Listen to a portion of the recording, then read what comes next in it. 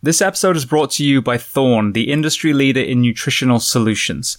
Now, Thorne is actually trusted by 8 US national teams and championship teams in the NFL, NBA, and Major League, as well as recently becoming the official sports performance nutrition partner of the UFC.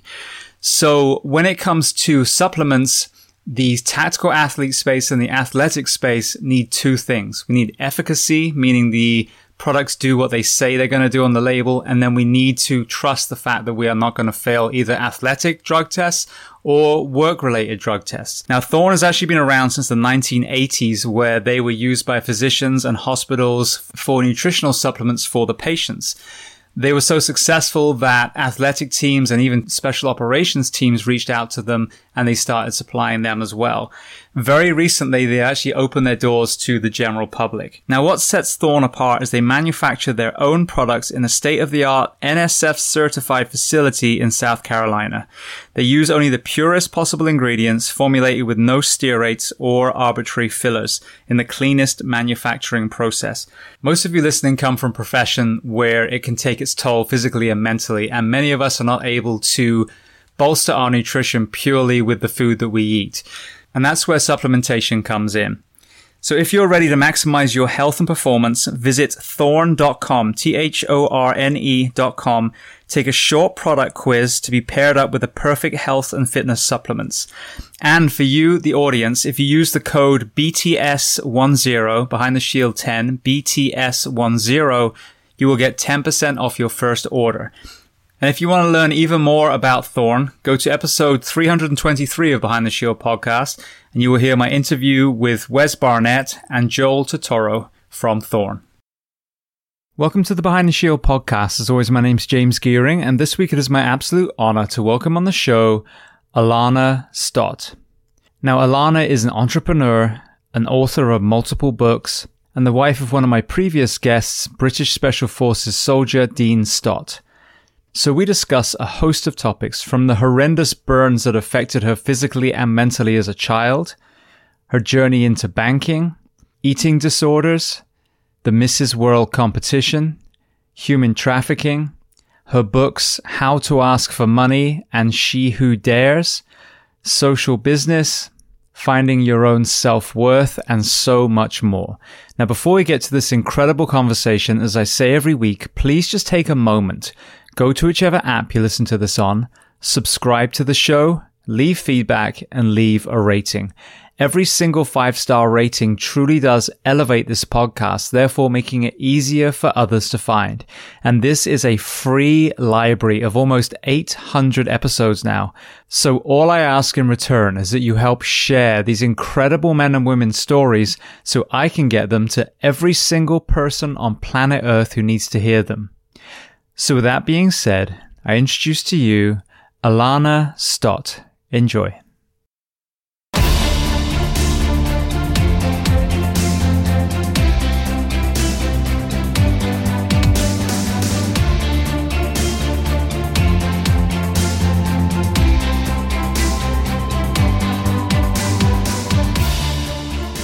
Alana, I want to start by saying thank you so much for coming on the Behind the Shield podcast. Thank you so much for having me. And for everyone listening, I just tried the intro about 4 or 5 times and messed it up, and we were about 3 seconds into the conversation. So where on planet Earth are we finding you today? I am in California, although you wouldn't know it with the weather, but yes, apparently I'm in California. Now, being a native British person myself, I can tell that's not where you were born. So let's start at the very beginning of your timeline. So tell me where you were born and tell me a little bit about your family dynamic, what your parents did and how many siblings. Yeah, I was born in Aberdeen in Scotland. So my mom and dad, I guess they met in Aberdeen. My dad was in the military. My mom was from Aberdeen. He was from Glasgow. And I have 2 brothers. I have a younger brother who's got a different dad from me and an older brother. He actually lives in Australia and my younger brother lives in Qatar. So we're all pretty spread out around the world now. But yeah, I grew up for the first, 14 years in Aberdeen until my mum passed away. And then that was pretty much when I started the movement and travelled everywhere from then onwards.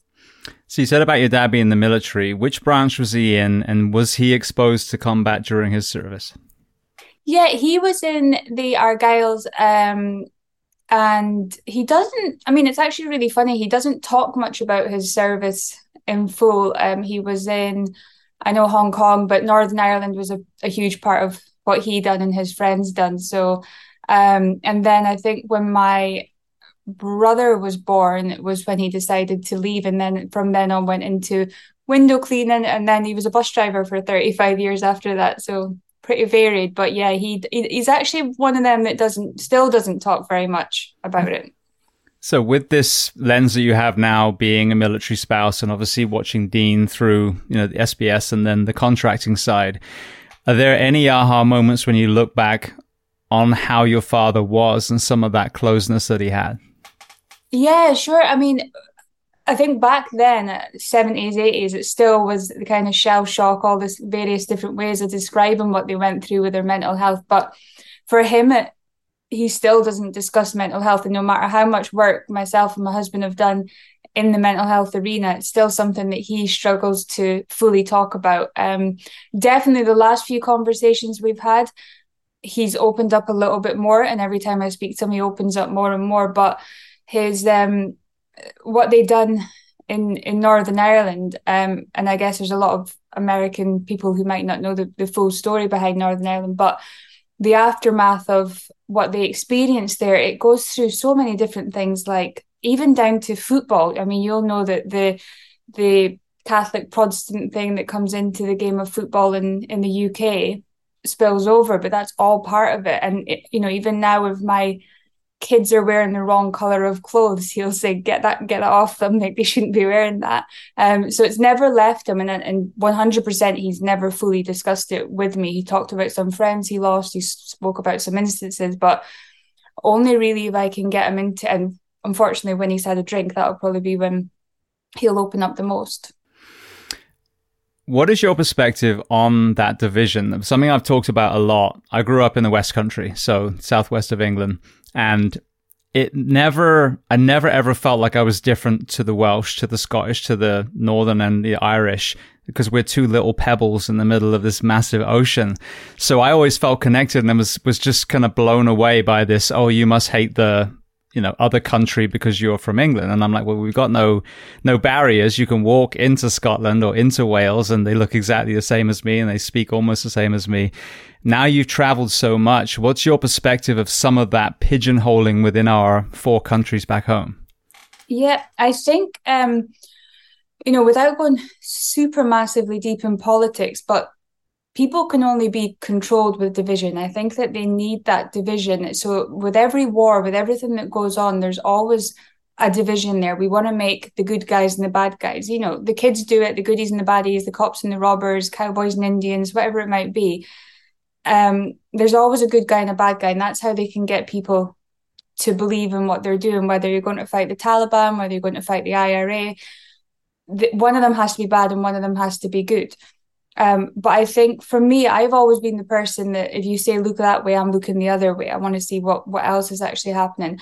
And you see it, whether it's Scotland and England, whether it's Catholic, Protestant, whether it's white, black, this division that's created is to make us dislike each other so that a war, whatever it might can happen for the benefit of someone else. And that might be financially, it might be power, domination, whatever it might be. They're using people to fight to creating that division for people to fight for them to profit in some other way. And often when I go into the really deep discussion, and it could be whether it's a pro-vaccine, an anti-vaccine, whether it's a black, a white, whether it's Scotland, England, when we really discuss it, nobody can give a really good answer to it. And something that I've seen with the racial division for sure. I see in the Scotland and England when I was growing up, everybody had to hate the English people. There was a saying, anybody but England. That was who Scotland would support in any sort of sporting tournament. It's anybody but England. And then I come here and I see these divides between races and cultures, etc. It's always blown my mind since a little girl that somebody could dislike somebody because of a difference that they have. You know, I love everybody unless you're an asshole, you know, and then I might not. But I can see why it's done, because it's so much easier to control a population when there is this division. And I work in the area of human trafficking and slavery. And it was funny when the George Floyd thing happened, and there was this huge movement and this huge, like, this is bad and this is going on in the world. And then people were tearing down statues and all these kind of things were happening. And I was like, there's 46 million people in slavery right now in the world. What are we doing to stop that? Stop tearing down statues and start working on this, because the 10 million women and girls that are trapped in sexual slavery, they're from every different race, from every different culture, from every different background. It's nothing to do with the color of your skin or where you're from. It's to do with the power, the profit, the domination, like everything else is. So yeah, I could go on for a long time. Well, it mirrors what I've talked about a lot recently. One of my guests made a really just, astute observation. They were like, take yourself back to medieval England, Scotland, wherever. When you're peering over the castle wall, what do you want the people in the village below to be doing? Arguing with each other, because then they're not looking at the castle going, why the hell are they in there and we're out here? And so I'm like, God, that is spot on. Whether it's the vaccine, whether it's the race, whatever it is, when you reverse engineer so many of the horrible things that happened in history, it wasn't an entire race that benefited or an entire country. It was a few people benefiting, oppressing a lot of people. Yeah, so they need it. So whether it's, back in the Mesopotamia days, there was the slaves building things. We needed their control. We've got thousands of people being controlled by 2 or 3 people, whether it's a prison population, whatever it might be. And if there's a danger that they might come together, I don't know if you remember the beginning of COVID, but people were coming together. People were supporting each other and were, helping each other out. Neighbors were helping, friends were helping. And then, I don't know, don't want to say coincidentally, but this major thing happened with a man getting killed by a police officer, and then it was division again. And then we were maybe starting to come, we'll do vaccines again, we'll divide. They can't allow us to come together and get on. And I don't mean we all have to agree. That's 100% against what I would agree. I have got friends who are super far left. I've got friends who are super far right. I've got friends all over the board, but we can disagree without hating each other and without fighting with each other. When I was a kid, I done debate club, I done chess club, Dean calls me a geek, but debate club was fantastic for learning how to discuss with something with people, maybe disagree with people, but still get on at the end. That is the opposite of, I think, what people in power want. They need that division. Yeah, because I've talked about this quite a lot recently. Now the word debate means 2 people screaming at each other and expecting one to change the way they think. That to me is we've ruined the word debate. So now it's this kind of conversation. There's lots of guests on here that we agree with each other on a lot of things because that's what humans actually do. And then when you push the walls out, you're like, I'm not super, fundamental in the religion side. So, let's come back into the middle. But you can find that commonality and explore your differences a little bit. Take it. Maybe it'll sow some seeds, but you're not going to suddenly change someone's mind in a 1 hour quote unquote debate. Yeah. And I think that there's a lot of closed minds now as well. I think social media has given us access to so much stuff, which is great, but people aren't willing to I'm right is such a big thing at the minute. Like everybody's right. Everybody is always right. And there's no open mind to, well, maybe that's not right. Maybe I could change my mind. I love somebody who can change my mind on something. I love it, finding a new perspective and learning a new way of discussing something, because nothing's hard and fast. We can see different people's ways. Even the things that I probably disagree with the most, I can still understand where the person's got that idea from and where they've developed it. Well, one of the most interesting stories in your biography, and it's very, very close to the beginning, is it kind of mirrors something that I'm actually writing in my second book now, and I'm trying to articulate this in this fictional story. It will be this time, but that we were all born as babies, these blank canvases. And unless there's some, true deformity or massive chemical imbalance in our brain, we are really then subject to the environment. So you're growing up and navigating your childhood, and as you write about divorce and then obviously loss later, but you've got a friend, Wendy. So at the time you guys are this parallel path. Talk to me about her and, you know, and how that path split, because I think one of the biggest things that we're so bad at, even in the first responder professions, is, oh, that's a bum, that's a hooker, that's a crackhead. And these were all toddlers once. So you've got a kind of interesting parallel road with her. Yeah, me and Wendy grew up the same area. Wendy lived in probably one of the slightly nicer areas out of the area where we lived.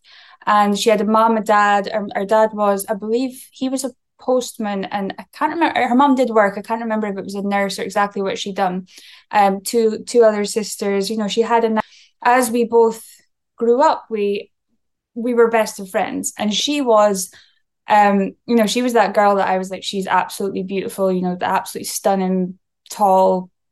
She could run so fast. Her fitness was amazing. She was just, now I was burnt when I was a little girl. So I spent most of my kind of 8, 9, 10-year-old in a pressure garment. So I was in this, would smoke a little bit of weed. We'd done a little bit of naughty stuff. And one day this girl approached us, and she had some other drugs, and she offered them, and Wendy said yes and I said no. And it was why I made that decision to say no. I don't know, other than I worked, I had a younger brother that I looked after, like I had different responsibilities. For some reason, Wendy didn't feel like her life was I really don't know why she made that one little decision that she made that day. And from that point, it kind of spiraled out of control for her. One of the girls who she knew, I knew she was in Aberdeen at the time. There was a lot of heroin. Heroin was a huge thing. So this girl had been taking it.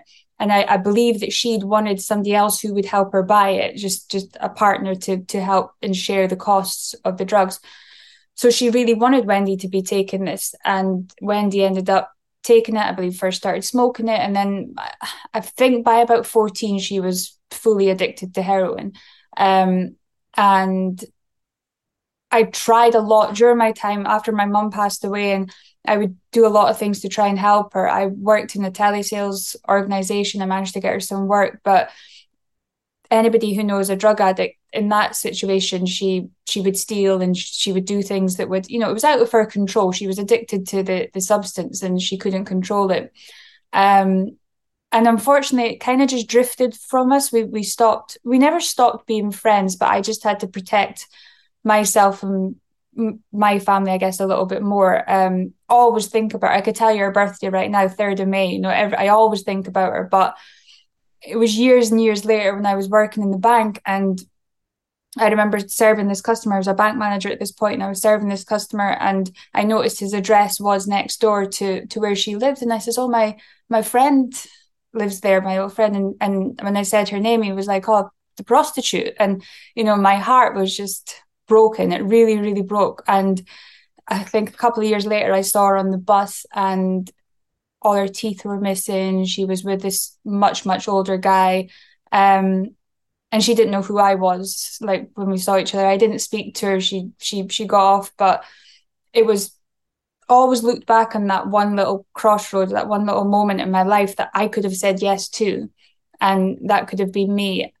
So yeah, when you see these junkies on the street and everything else, and call them all the names and call them scum and call them bums and everything, they were that cute little girl once. They were that little girl that used to love running and used to love, and just made that one little decision that changed everything.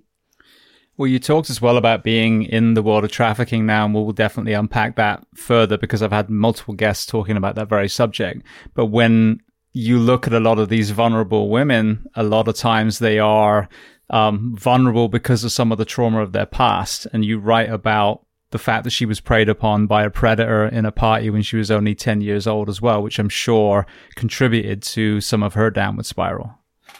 Yeah, and it's funny, you see it, and I hear it a lot. My social circle is there's a lot of male groups, and I've heard Excuse for the words that I'll come out with, but slut, whore, tramp, all these kind of things. When you see a girl on a dance floor behaving in a way, or a girl that's super drunk, and people call these girls all sorts. And you've seen them all over the internet at the minute with this new kind of masculine wave of people saying stay away from the hoe and all this kind of thing. This was someone's little girl at one point, and someone at some point has decided to hurt this little girl. For Wendy, she was 10 years old. A guy decided to, and I remember when she told me that this had happened, she didn't say that somebody had raped her. She didn't say somebody had abused her. She said she'd had sex with this guy. She was 10 years old and I believe he was 18. And she didn't see it as abuse. I mean, we all know that was abuse. We all know she was abused. But for that girl, she didn't see that. As we were growing up, we wanted to be like older girls. And you say and do things that you haven't got the mental capacity to understand that it's wrong. And maybe it could be a blood relative, it could be a friend of the family. Somebody could take advantage of you without you even knowing they're doing it, which is often how things like grooming and all these other things happen. So to put labels onto these girls for whatever reason, and I think when abuse happens, whether it's child abuse, rape, all these different things that might happen, there's so many different paths that a person can take.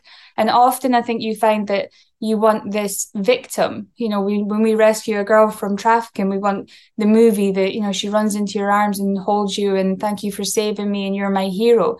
That's not how it works. When you're broken, you become hardened and you're this tough girl or boy, and you don't want those hugs. The last thing you actually want is a hug. You want to be tough, and you need to preserve yourself. So you can become quite vicious and you can become quite mean, but it's all this huge protection shield that you've just built over the years to stop anybody hurting you. One of the most profound statements I've heard someone say, and it was a while ago now, it was, instead of asking what's wrong with you, you ask what happened to you. Yeah.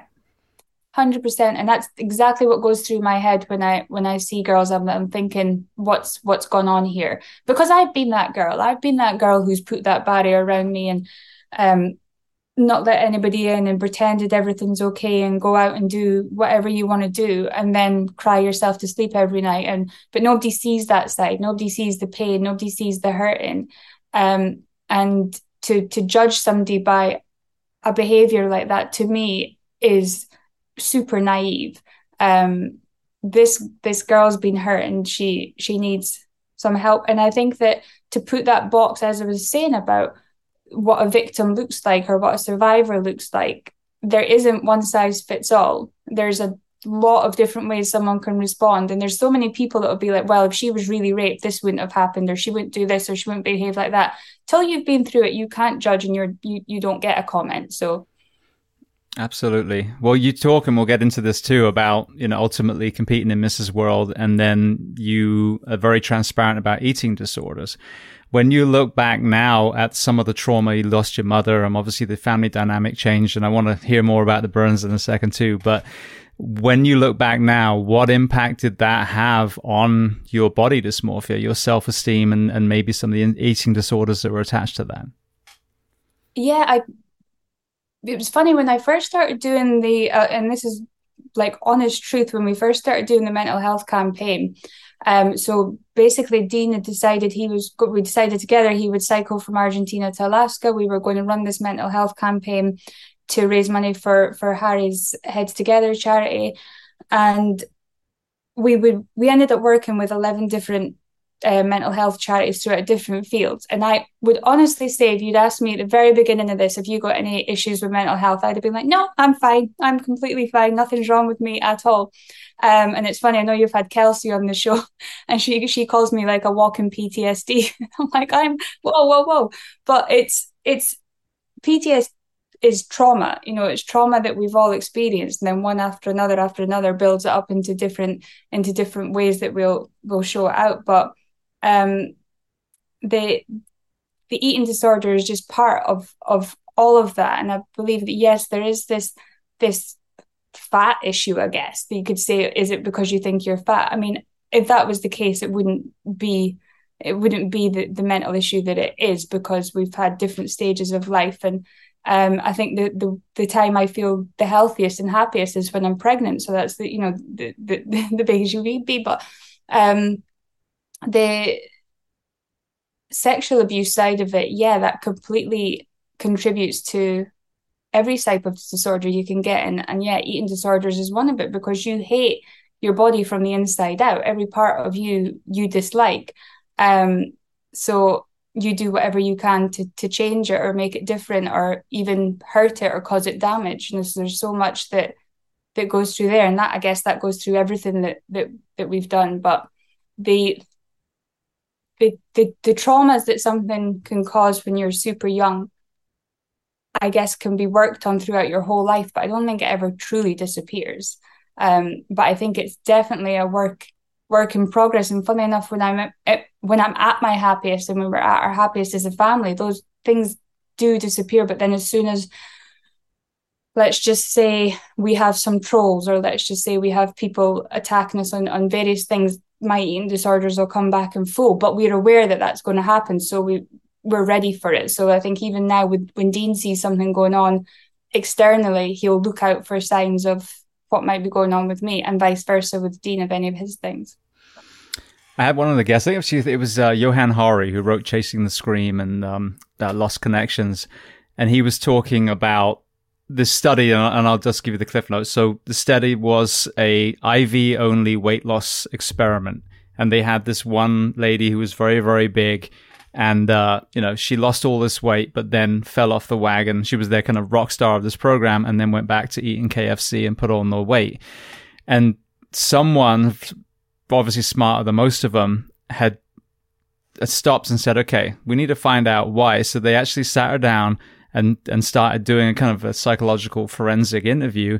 And they said, well, when did you start eating? And she said, it was when I was 8. And I said, was there anything significant that happened when you were 8? And so, yeah, that's when my grandfather started sexually abusing me. So no one in the shaming fitness industry stops to think, maybe that person doesn't want to be slim and attractive, because last time they were preyed upon. So yeah. Even with, we think of eating disorders as anorexia and bulimia, but I think the obesity epidemic that we're seeing in the US and is, through my eyes, getting worse and worse in the UK as well, we're missing that entire mental health component of even the obesity epidemic. Yeah, I met a girl on the plane. Actually, when I was on my way to Mrs. World, I met this girl on the plane, and she was in AI, and that is all completely over my head. Anything techie, I can barely turn this computer on. But she was a super intelligent woman, super logical thinker. And on one of her trips, now I believe it was Japan, I can't remember exactly where she said, but she was sexually assaulted in a park, and she showed me pictures of herself at the time. And I mean, she was still a beautiful woman, but she cut all her hair off, she put a lot of weight on, but she explained it to me. Somebody as intelligent as her was able to articulate it in this logical way that, yeah, I was attacked because I was a beautiful woman walking through a park. So the easiest way to fix that is not be a beautiful woman and don't walk through a park. And it was so simple to her to change it in that way.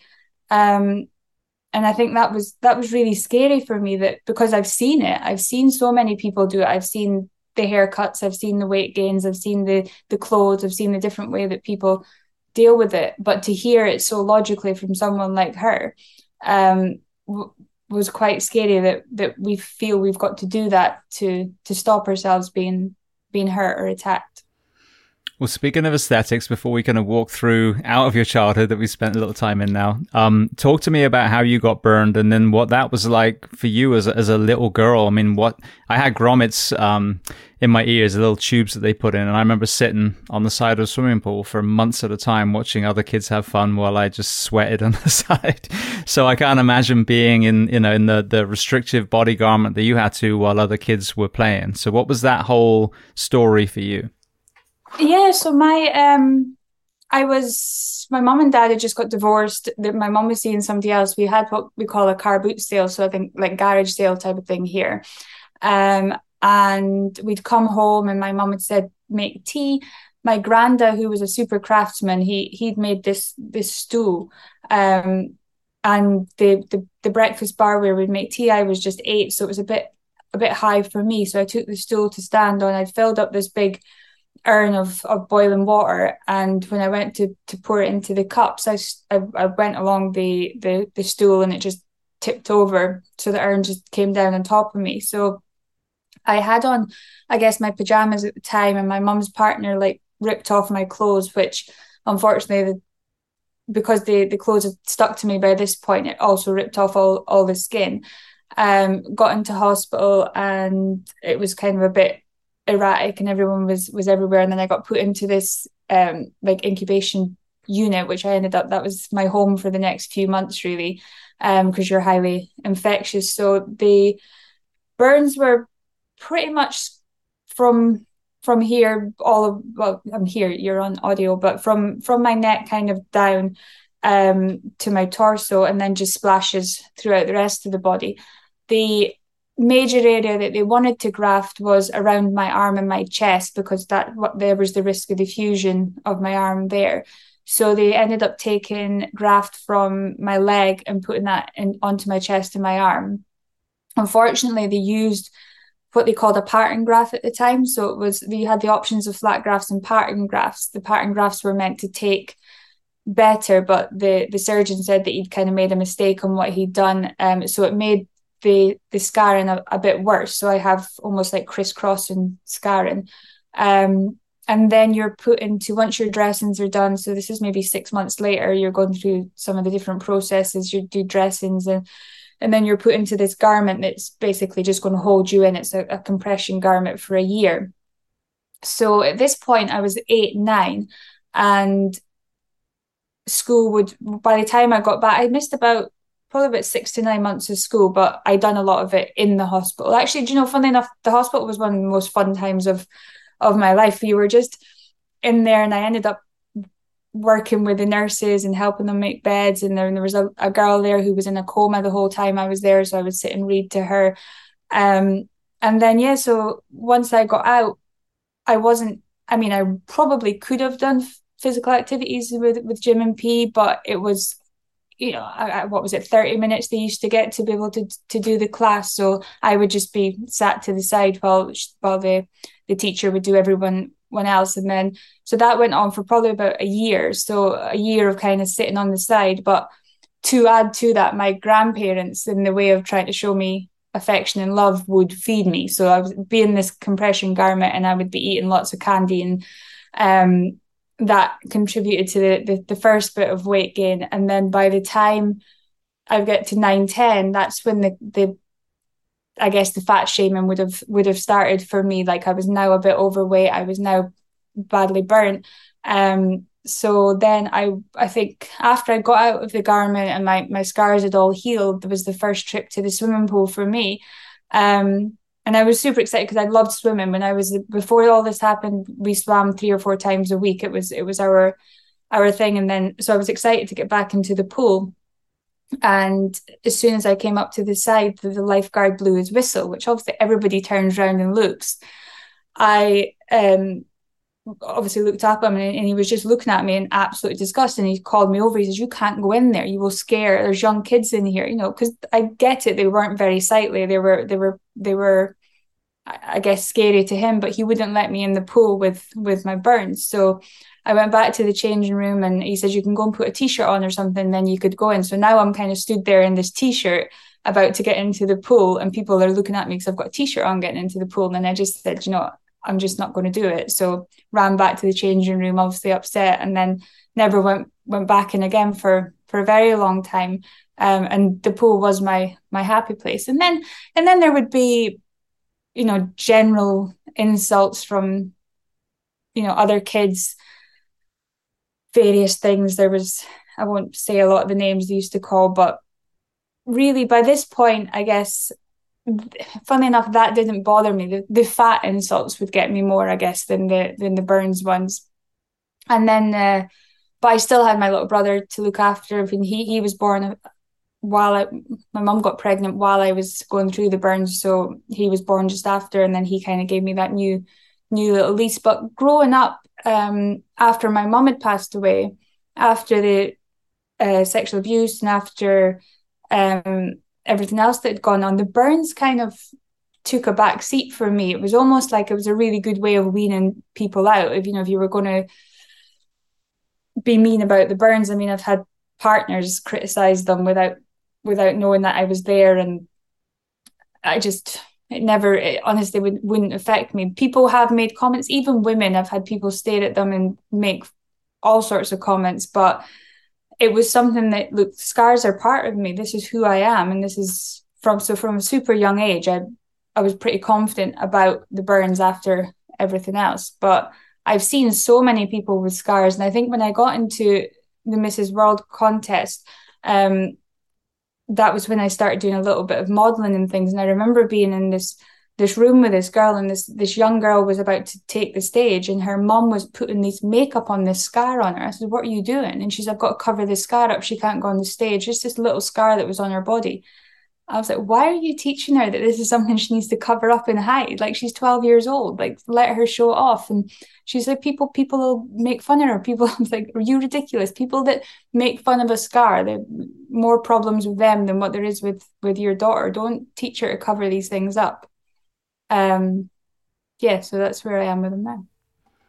I've got a friend, Shay Eskew, and he was really badly burned. There was a swarm of bees, and he was a little boy, and one of the neighbor girls decided the best way was to throw petrol on the swarm. Well, there was an ignition source. He was engulfed in flames, and I mean, really, really badly burned from head to toe. And the kids, again, as I'm sure with you, there are kids that are very kind and empathetic, and then there are kids that are cruel.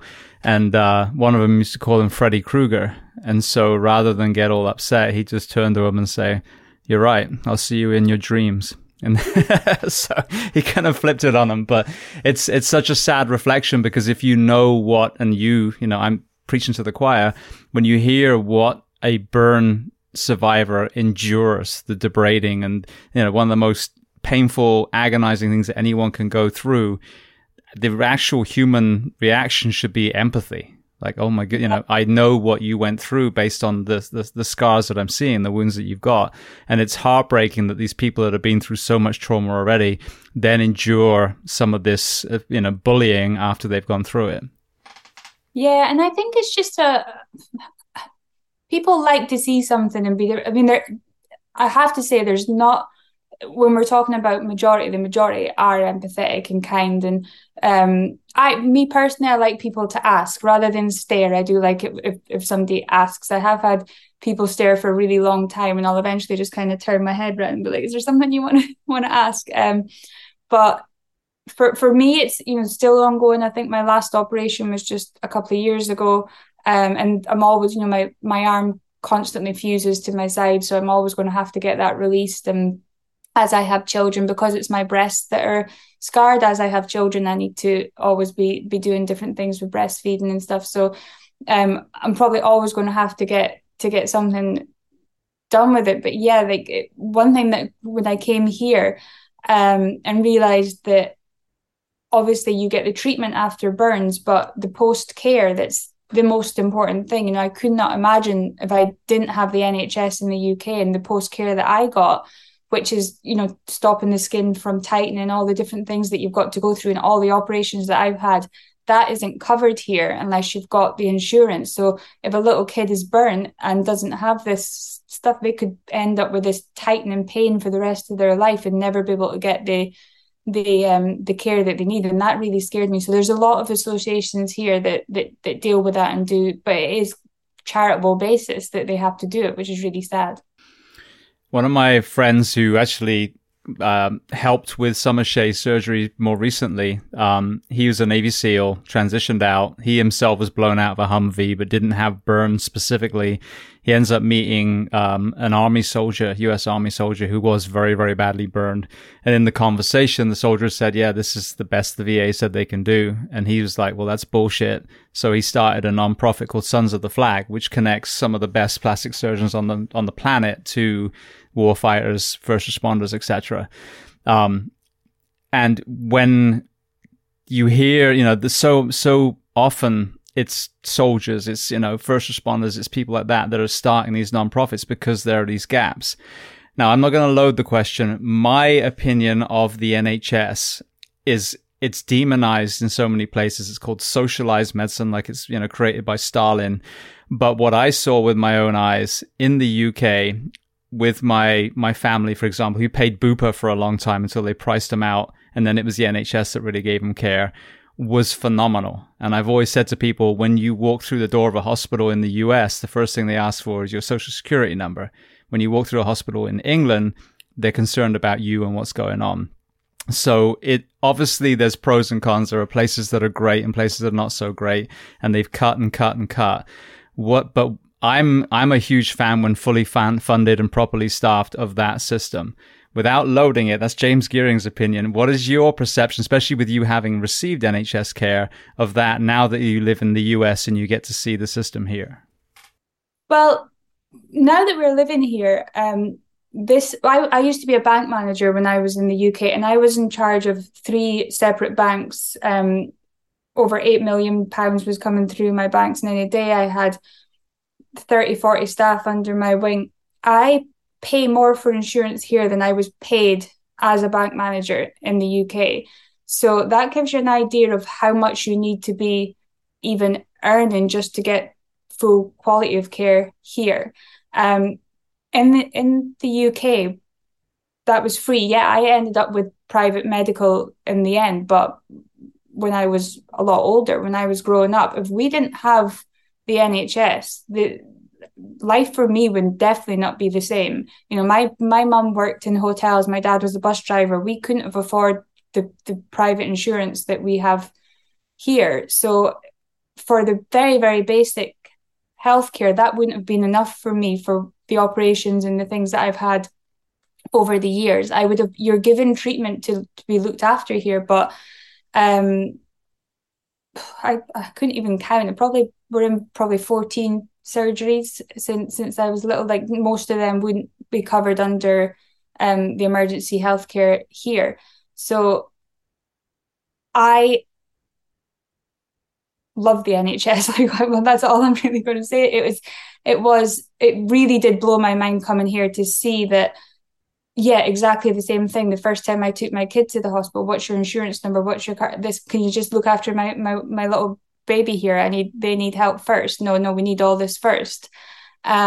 And it's like, well, what if I don't have it? What's going to happen here? I speak to some people that I know that don't have insurance, and I'm like, you must be literally running the gauntlet every day. Like, what if something goes wrong? And then the fact that these debts transfer between families, and people could literally be wiped out. You could build up a home, a car, all these things, and it could all go with one heart surgery or one issue that might go wrong. And I think that it has worked in the UK, and they've managed to build this system, and we've still got a really good system going on there. I don't know how it can't work elsewhere.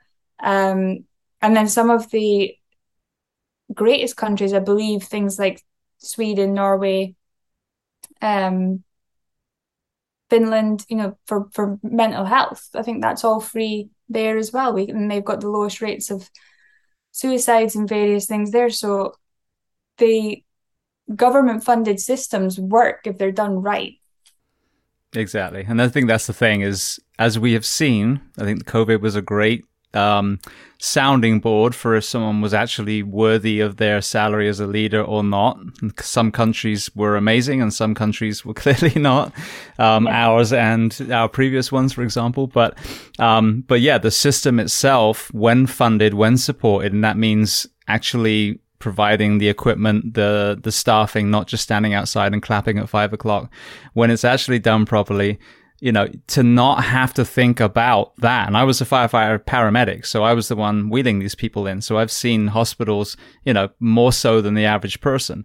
And thinking about when my grandfather got cancer at 99 years old, and I watched him get better care under the NHS after being dropped by Bupa because they priced him out when it was actually time for them to use the benefits they paid for a long time, the private. And it was the NHS that got the home visits, the hospice care, the visits to my grandmother for weeks after he passed that you would never see here. And even the side-by-side comparison, if you look at it, it's cheaper in every single area. I think cancer treatment is the only thing, but again, I'm kind of torn on the cancer world anyway. I think that, we just to nuke someone with chemicals or radiation and then fingers crossed that they survive it. I don't know if that's the best science personally, but every other thing, like the number of beds, number of doctors, all those are actually better in the UK for cheaper than it is for your premiums and copays here. Yeah, I mean, without a doubt. My mum, she was 37 when she passed away, and again, yeah, she was loaded with chemo, and I think that was a big reason that but we didn't know any different then to do anything different. But when I speak to people, some people here that maybe don't have the insurance or have high co-pays, and the first thing they're thinking about is how much is it going to cost, which one can I afford, which one can't I afford. And I think this country is run by pharmaceuticals. I mean, I don't think there's many that would dispute that, whereas I don't think I've ever been subject to the amount of pharmaceuticals when I came here. In the UK, it's almost what is it that you need and what can we do for the situation, because nobody's profiting from it. The first kind of physical we done when we were here, they wanted to put the kids on meds, they wanted me on meds, they wanted Dean. I was like, whoa. I mean, I went the other day, literally I had a trapped nerve in my back, and I haven't been able to get to sleep with it, and I went to go and see if we could get it looked at and see what it is, and I left with a prescription for antidepressants. And I kind of looked at Dean, I was like, how did that just happen? Because he gave me the prescription, I looked at it, Googled it, and I was like, that's an antidepressant for a pain in my back that I just wanted to see where the nerve was and see if there's something we could do, physical therapy or something to get it fixed. And walking out with antidepressants, it was really worrying for me that that's the way that they want to go. It's kind of profit above people, I guess.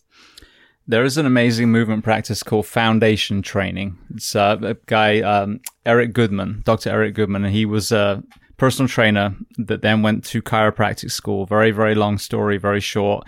Jacked his back up when he was doing all his lifting before, was in chiropractic school, was going to have surgery on his back, had this epiphany, like, wait a second, how can I be a chiropractor with a big scar down my back? So he ended up diving into all the stuff he learned in the physical training side, then all the chiropractic and yoga and Pilates, and created the system. And it just looks kind of like funny yoga in a way. And you only do it for about 10-15 minutes a day. But I tore my back as a firefighter lifting a patient, and was exactly like you, was thrown, meds and all this stuff. And I was like, nah, this is a trauma. This is like someone crashed my car. I don't need to paint the car. I need to fix the car. So it took a few months, but I mean, I've got not only heal, but it was better than it had ever been before. So I can highly recommend, if you're having issues with backs, and so many of us do exactly what we're doing now, which is sitting, which creates that imbalance. And then you add your burns, which I'm sure are compounding as well.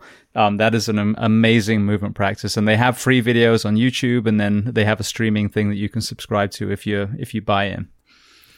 Oh yeah, that would definitely be interesting. Yeah. I mean, yeah, my trainer back in Aberdeen, she would always laugh at my complete misalignment of my body. Like, everything is just because my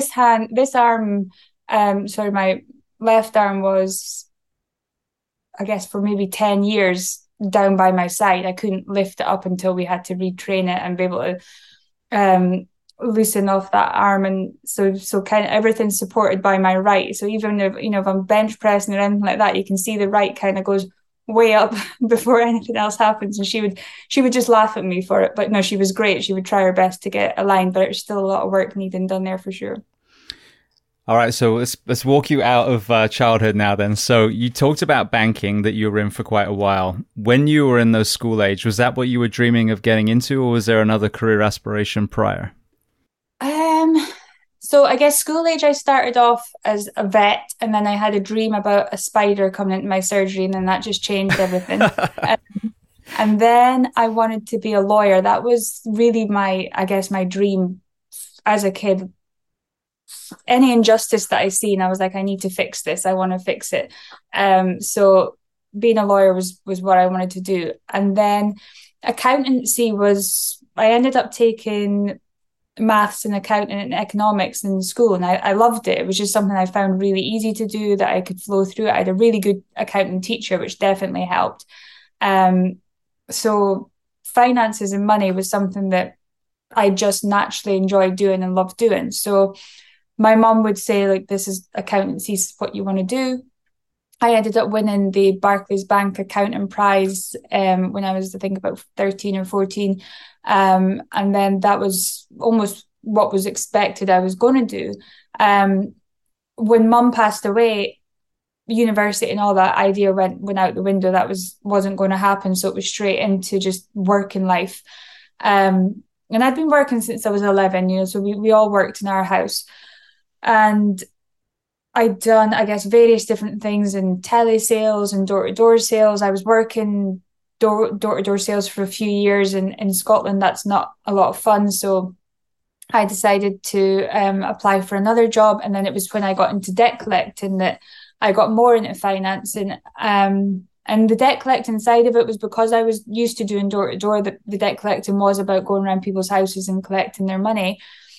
Which was mainly a guy's job, I guess, at the time, because the approach was more of a forceful approach to make people pay. But my mum was somebody who would get those people around her house. So I wanted to do it a different way. That wasn't what I wanted to do. So I would sit down with people and do budget plans and work out their finances and see what we could do and how we could make them more able to pay. So that was how I would approach it. And I ended up becoming one of the top debt collectors in the country because of that. And I never got into a fight. Not that I would want to get into a fight, but that was how I done it. And then because of that, I got offered this chance to run a branch, and then this job came up in an actual bank, and I thought, well, I'll give it a go. And actually, when I applied, it had the qualifications were, degree and experience and everything else. And I thought, well, I don't have any of that, but I'm just going to apply anyway.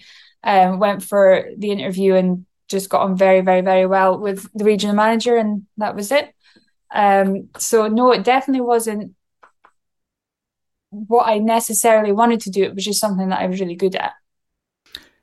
I worked after school in London for just a few months, but it ended up being, I'd say ended up, it was presented as like a pyramid scheme. So the whole thing was they went to gyms, hair salons, paintball places, and said, okay, if we could get someone to walk through your door, what would you offer them for free? And then they would make this kind of little gift card package thing. We would sell it, for £50. And then, obviously the top person would get 10 and it would work its way down. But that was all about cold calling. You go to industrial centers, you go on the streets, and I'd be dressed up in such a douchey thing with a little polo neck and my freaking effeminate hairstyle. Hey, can I ask you about your hair? But it made you have to talk to people that didn't want to talk to you and try and be charismatic. And I didn't do it for 2 hours. Actually, like you, I was good at it, but I hated it. But when I look back, I'm like, wow, that probably served me as a firefighter, as a paramedic, as a podcast host. When you look back now, the debt collecting and the door-to-door sales, how did that factor into things that you did later in life? It's really funny. If you asked me to do it now, I'd be like, no, I'm not. But, if I needed to, if I had to do it, I would do it. And it started out in one of the products I sold windows and doors, kitchens, bathrooms, everything. But one of the products was that where it was a card and the person would get like 2 for 1 at a restaurant or a gym pass, and it worked. So we would travel around the country doing it. The first card you sold of the day would cover your accommodation, and then every other one you would get. I think we sold it for 20 and you got 10 and the boss got 10. So, and it was purely commission only. So if you didn't make any sales, you didn't make any money. It was as simple as that. So you had to first of all get that first sale if you wanted somewhere to sleep at night, get the second sale for something to eat that night, and then everything else was your profit. So it was definitely where you picked up the buck stops here, because nobody else was knocking that doors for me. I had to do it. But secondly, where you learned how to speak to people and interact with people and find out what it was, how people ticked, how you could get that sale, because nobody wanted to buy that card and nobody wanted you knocking on your door at 8 o'clock at night when they've just sat down for Coronation Street or whatever and their dinner's ready, and then there's you kind of annoying them on the doorstep. So so much resilience, so much confidence, I guess, in speaking to people, finding out about people, learning what you want in life, I guess, as well, because that was once I left that job, I didn't want to go back to that job. Well, I heard you talking on the Mind and Muscle podcast, and I need to get the host on as well, because I think he was not only special operations soldier, but I think he was a firefighter as well, if I've got that right, in New Zealand. Yeah. But you just mentioned that you were a banker during the 2008 crash. So what did you see through a British bank eyes on the British contributing factors to those, and then the aftermath?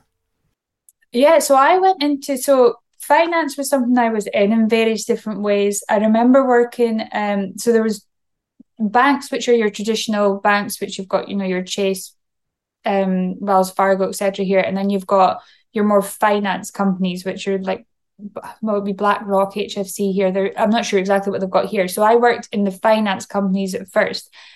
And when I was working there was zero regulations. So there was things like PPI, which was insurance. There was various different things that you could sell as add-ons, and you could sell them however you wanted. The things that I wish I still had the training manuals and what they would tell you to do, but it was really, really scary. Like if somebody wanted this loan and you were literally doubling that loan with all the things that you were adding on to there, it really wasn't ethical, and how they got away with it for so long.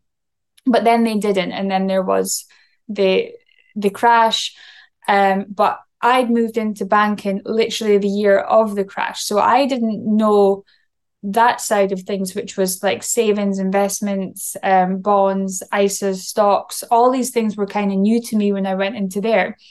And it must have been, maybe it was like literally a matter of months I started there and the crash happened. So I've got people trying to close down their accounts, trying to cash in on what they've got, trying to, people losing literally hundreds of thousands of pounds overnight. People crying in the bank, like everything was going on. And I'm there going, I haven't got a clue what these things are, never mind what's happening to them. So you had to learn. The one thing that I hated doing was repossessions when I was in the debt collecting industry. Well, here now I'm having to repossess everything, homes, cars, everything are getting taken off of people. And you're seeing like the worst. And the people that, your normal bus drivers, firefighters, 9 to 5 people, were the ones who were, I guess, least affected in the way that they weren't losing what the other people were losing, but you were still seeing the effects because it trickled down to them in some way or another. If the rich are suffering, you're going to be suffering as well somehow. So I think Northern Rock was the first bank that crashed, and when that went, everybody wanted to clear their banks out. And again, it was all on panic and fear, and everybody didn't know what was going to go on, and people were just terrified that they were going to lose everything. I think the regulators at the time were covering like 8,000. It wasn't a lot. It's a lot more now. I'm not exactly sure what the figures are, but your money is a bit more protected now. But still, if you've got $1 million in the bank and that turns into 100,000 overnight, it's a scary situation. So you're dealing with people in like full crisis. It was just full crisis mode that people were seeing they were losing everything. And a lot of it were people that had worked for this their whole entire life to build up this nest egg that now just disappeared. I think that Icelandic bank crashed, and that was disaster for people that had that. It was awful. But you were in full learning mode. That didn't stop for a few years. So what about meeting Dean? Yeah, you're working in the bank. And when did that kind of cross over? And then talk to me about going into what is now not just a military family, but obviously a special forces military family. Yeah, so I was in Aberdeen, I was working in this bank, and Dean was in Aberdeen for a training course, and there was the bank holiday. So in the UK, we have 8 bank holidays a year. So Sunday evening for people that work in a bank, Sunday evening on a bank holiday weekend is a night out. So this was the August bank holiday. Me and my friends were all on a night out. We'd walked into this bar, and it was actually a church that had been converted into a bar. This is what Aberdeen is. So there was the bar was right down the middle of the old church, and we were all down one side of the bar, and me and my friends decided we were going to leave. We were leaving out the back door, which was where all the other clubs were. And I remember walking out the door thinking, just wait a second, like we need to go around the other side of the bar. My friends were like, why? We're ready to leave, let's go. And I was like, no, I just think we need to go around the other side of the bar. And it was literally just a stop dead on my feet moment where I just said, no, other side. So we walked back round and there was this group of guys just stood there. And I remember seeing Dean and I thought, no, let's just stay for one more drink. So we stayed for another drink, and then I think Dean, a few of the guys came up and we kind of just ignored them, and then Dean came up, and again, I think Dean called me the Ice Queen. That was his nickname for me for a while, and I just ignored him, pretended I didn't see him, and then yeah, that was it. So he was there for the rest of that week, and we saw each other every day, and then he was going back. So Poole, where Dean lived, was one end of the UK, and I was in Aberdeen, the other end of the UK. So it was on the last night we were playing pool, and Dean said if when I got to keep his watch, so it was his SBS watch, which is one of 250 in the world, and if he won, I would come and see him again. So I was pretty good at pool, and I think it got to like it got down to the wire, and then he won. I won't say whether I let him win or not. To this day, that's not been confirmed. But we started seeing each other more. We would literally just travel the length of the country to see each other as often as we could. But Dean was on the pager, so Dean was Special Forces, so he wasn't allowed to be outside of a certain ring of camp. So it was mainly me coming to see him, and then literally, I guess 6 months later was when he had his injury. So he was in Oman training, and he was doing a parachute jump. His leg got caught in the rigging line, and his ACL, his MCL, everything got torn, and that was kind of the end of his military career. And then, he was in a pretty bad shape for a while till we got him home, and then it was the kind of long road ahead for fixing him. So we had this amazing whirlwind of 6 months of just complete like adventure and what we were going to do, and it all kind of came crashing down that day, literally. So the transition is something that's notorious. The more more people I speak to, the more it's definitely a very, very prevalent element to a struggle for someone in uniform. You're in this tribe, you're in this group. I'm assuming the guys he was with in that pub are probably, teammates that he would die for. You have that sense of purpose. You have that identity as a soldier, a special forces soldier, a firefighter. And then especially injury, one day you don't, and now you're on the outside. What did you witness as far as his struggle with transition through your eyes? Yeah, so the guy that I met, I was 26, 27 when I met Dean, and I'd been pretty much single for all the reasons we've already spoke about, but I wanted to be by myself at this point, and I wanted to work, and I was buying properties, I was doing my thing. So somebody who was going to turn my head away from being single had to be pretty special, and he was that. He was, nothing was impossible, everything was an adventure, everything was fun, and then pretty much from the moment this happened, he was on heavy medication for the pain to start with. So it was, people are like when they're medded up, he was very down, he was very zombie-like. And then once he realized that his career was over, this darkness almost came over him. And the kind of the fun, love, and the happiness all kind of just disappeared overnight, really.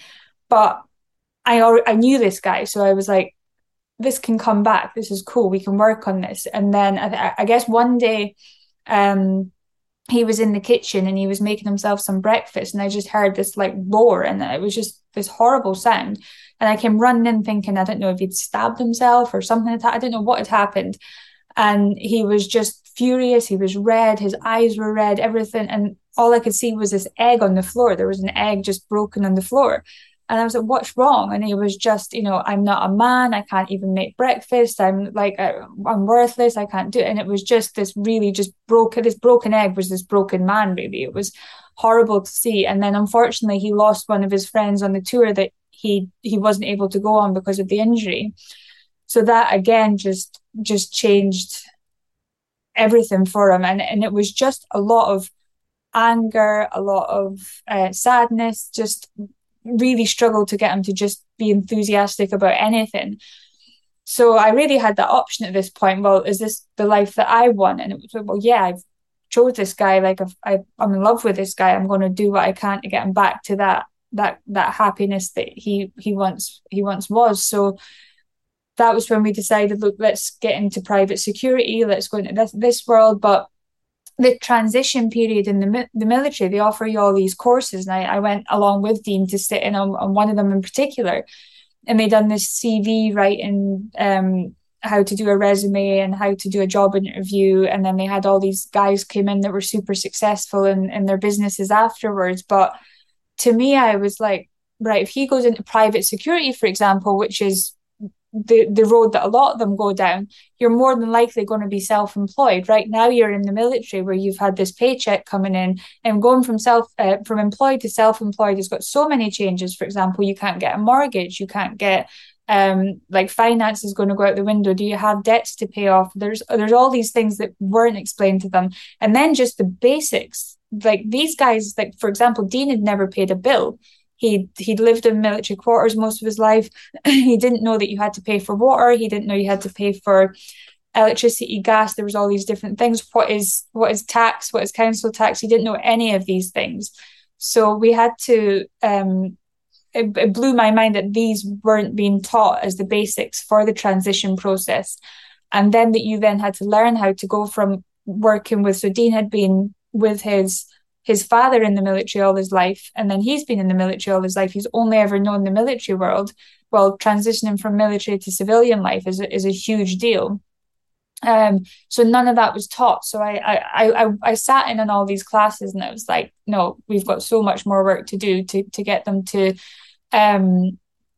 become less, I guess, institutionalized. It's a bit like coming out of a prison. You've been in this institution for so long, and now we have to teach you a whole new way of life. So I knew that the work was going to be cut out there. And that was really, I had to make that decision that the kind of entrepreneurial side of me that I'd built, I was probably going to have to put a lot of this now into Dean, because it wouldn't be good enough just for me to do well. He has to be able to do it, and he has to do it on his own. So I have to get him functioning, but I have to make him believe that he's the one doing it. So there was a lot of decision making I had to do. And then we found out I was pregnant with our first daughter as well. So we then had that complete transition there from my life as well. So there was a lot going on in that little time period. So again, I heard this on the Mind and Muscle podcast. You talked about the story of Haiti, and how that led you into the kind of executive protection side. So walk me through that, and then if you want from that segue onto your introduction to the world of human trafficking and slavery. Yeah. So if we went back to when my assault happened when I was 17. I was living down in England, and it was two men who had raped me, and I'd gone to court. There was 9 other people had come forward during my process of what had happened to them with these other 2 guys, and all the way up to the court case, these 9 people all dropped out. There was a lot of intimidation and things going on during it. But again, bullying doesn't really work for me, so it was I went through with the case. Got to court, and I remember the victim support team was this tiny little unit where you got put into a room, and then I went to the stand and was interrogated by their counsel while they were kind of sat just across from me. I remember the process. I remember the degradation, the being spoke about your sex life, who you are, what you've done in the past, all these things that go through.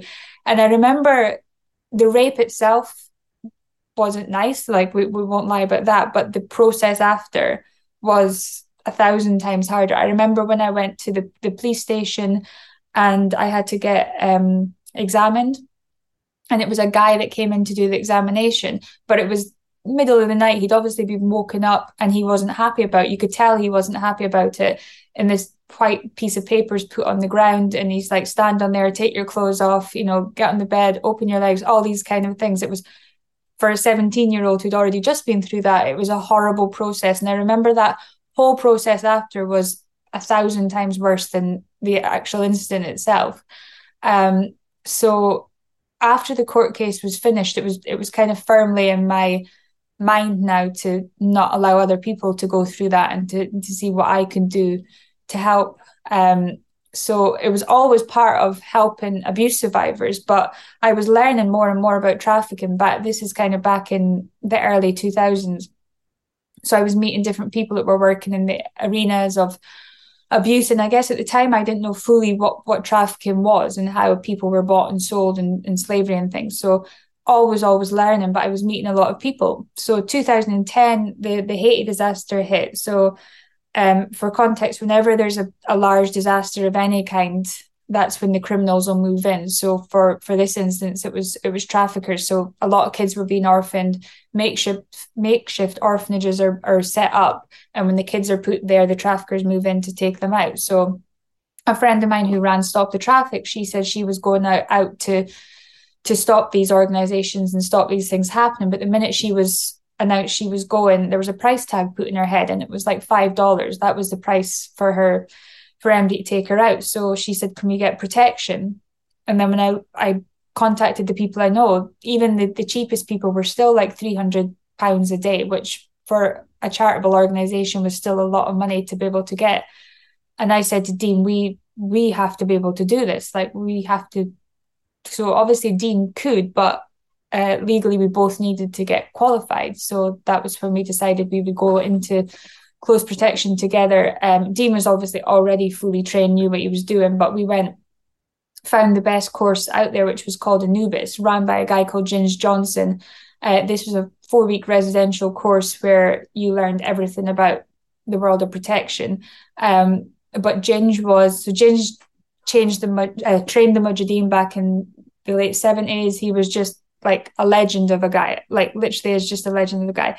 And he would pull me aside and just show me different ways to do it from what he was teaching the guys. Like he was such a good person, still in our life now. So he's a cool guy. And we both learned close protection, but that was when I found out I was pregnant with Molly.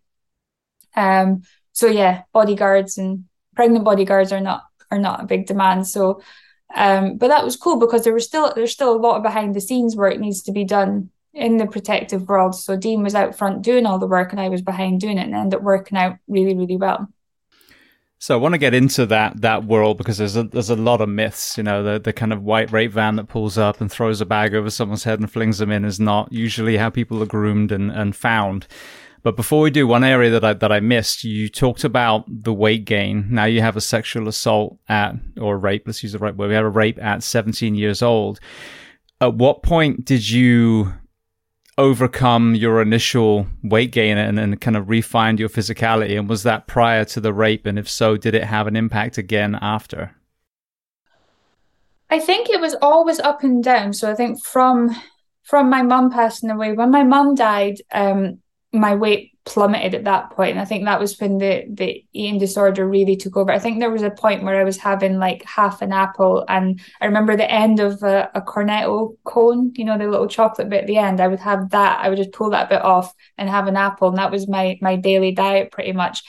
And actually that went through till I was arrested for shoplifting. So it was a crazy time. I now understand that shoplifting is part of the grieving process. It's this kind of trying to fill something that isn't there. But, you know, when I got picked up, I had a lot of stuff on me that wouldn't even have fit me, that I never would have worn. It wasn't anything of mine. It was just stuff. And actually the police were really, really good to me. They were super understanding, super supportive. But I remember being in the cell. The reason for that discussion was money was tight. I had my younger brother, and I was working in this telesales department, and this woman had said to me, you know, I was really struggling because I had to get Adam to nursery by like 6 a.m. so that I could go to school, so then that I could go to work. So it was really long days I was doing. And she said, look, I can give you this stuff, it'll help you keep you awake, which I said yes to. The time it was amphetamine. But that was assisting with the weight loss. So I wasn't eating, I wasn't sleeping. I was then taking this. And when I got picked up by the police, I had this in my bag. The police made the great decision that like this was all part of mum's death, and that they weren't going to press any charges. They weren't going to bring any charges to me. But I remember sitting in the cell, and it was on this little bench, and almost like my little body was half filling half the bench because I was that small. But if you'd asked me at the time, I'd have said I was huge. But coming out of the police station that day and seeing my dad and my brother and how upset they were, I think that gave me my little light switch moment, and I was like, no, I need to get this under control. I need to stop making myself sick. I need to do all these things to. So that was my first time that I tried to address it by myself, and then the rape brought it back, and so there would be ups and downs throughout the years. Meeting Dean, I think, and learning a bit more about fitness definitely brought me into a different realm, because up till that point, I everything had been done through the eating. This point was now where Dean was in. Obviously, he was super fit. He was teaching me a bit more about how to keep fit, but now he was when he got injured, I had to learn more about how to now keep him fit, keep myself fit. So then that's when I started studying nutrition and physical and everything about keeping the body healthy. And once I switched myself onto that, it did change me. So you end up in the world of pageants, the Mrs. World, environment. So walk me through that. You've had this up and down, you've had these burns, you've had bouts of feeling like you were obese, bouts of being very, very anorexic. The pros and cons of your journey through that particular environment that you found yourself. Yeah, so Dean was doing his challenge on the bike ride. At this point, as I said, I put everything into making his life better and making everything work for him. And I had really forgotten about myself. But the life that we had was good, and because we were helping people and we were doing the things that I'd always set out to do. We had 2 kids now at this point, and amazing kids. And the most important thing for me was that Molly wasn't going to suffer under those things that I'd gone through. So her self-confidence was really important to me. So the one thing I wanted to see was that Mum was successful too. Like, I was always supporting Dean, and I always had other things in the background, but I wanted to do something that was different. So anything that was intellectual was cool for me. I could go in and do that, no problem. But to do with things like beauty or modeling or anything like that was so unbelievably alien to me that I would even consider it. So that was almost why I decided to do it, because it was out of my comfort zone, and it was setting myself a new challenge.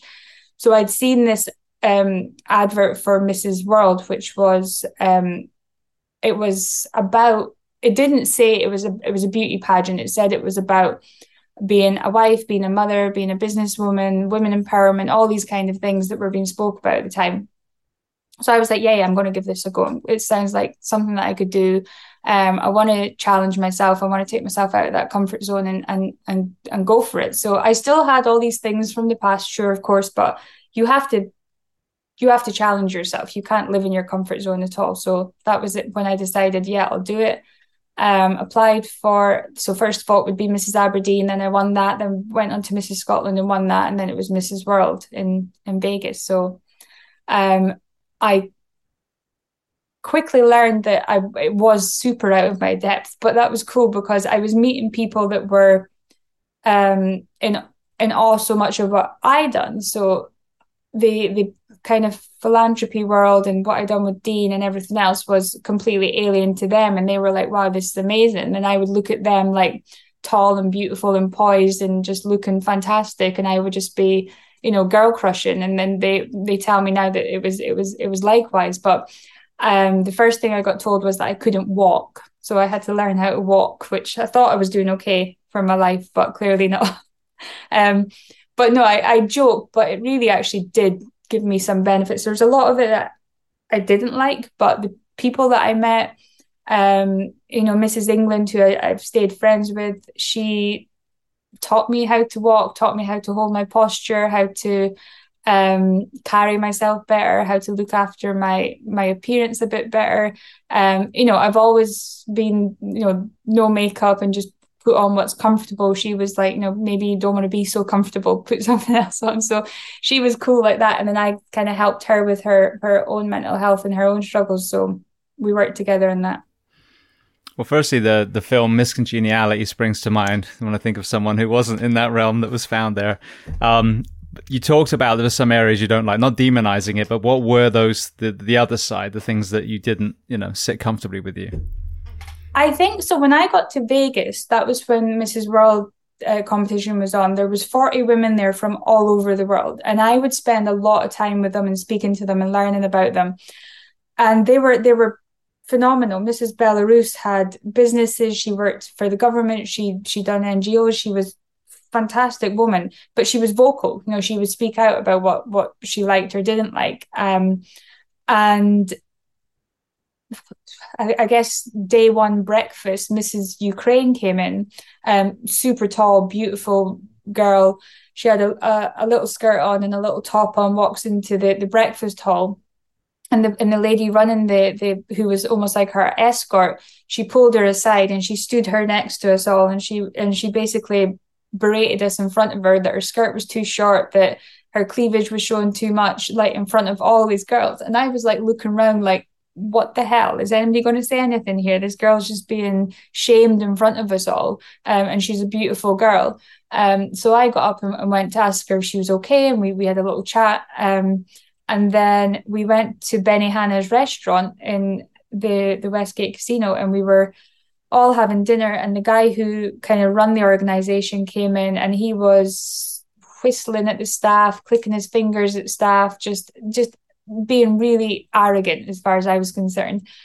And as he'd walked in, he whistled on one of the female waitresses and just kind of clicked at her. And I shook my head, and he turned around and he says, "Does anybody find this offensive? Raise your hand if you find it offensive." So my hand is like way in the air, and as I kind of look around, not one other hand is up. And I was just like, "Are you telling me none of you find this offensive?" And then as the evening kind of progressed, they were all like, "I can't believe you put your hand up. We agree with you, but we couldn't put our hand up." I was like, "What? You're meant to be a representation for your country, and you're saying that you can't speak up when somebody's being an asshole." And I think that was when I realized that it wasn't about what I thought it would be about. I mean, these women were amazing, but they were after this prize. And I think when the 12 that were stood there at the end, 12 fantastic women. But when I was in backstage with the other people, I was like, all of you are fantastic. All of you are amazing. But the ones who were there were definitely the more vocal ones, were definitely the ones who had more to say. And then, yeah, you would spend maybe 20 minutes on stage in a swimsuit, but my interview was 4 minutes. We would talk about me for 4 minutes and what I'd done, but or my cause, which was the main thing that I wanted to get out, was speaking about the human trafficking. We had 4 minutes to discuss that, but you've got me on stage for 20 minutes in a swimsuit. I don't know how that tells you more about me than that. So I tried it, I done it, kind of ticked that box, but it wasn't for me. Well, speaking of your passion and the human trafficking, I want to get into the immense problem that we have in that area, some of the myths around it too. But just before we do, again, in that podcast, you touched on being asked to do a TED Talk. And I think what was very interesting is the beautiful thing about a conversation like this is you say exactly what you want to say. There's no intermediary. There's no filter. Talk to me about that experience, and then, what was told to you versus what you were trying to put out to the world. Yeah, you're absolutely right. That's probably one of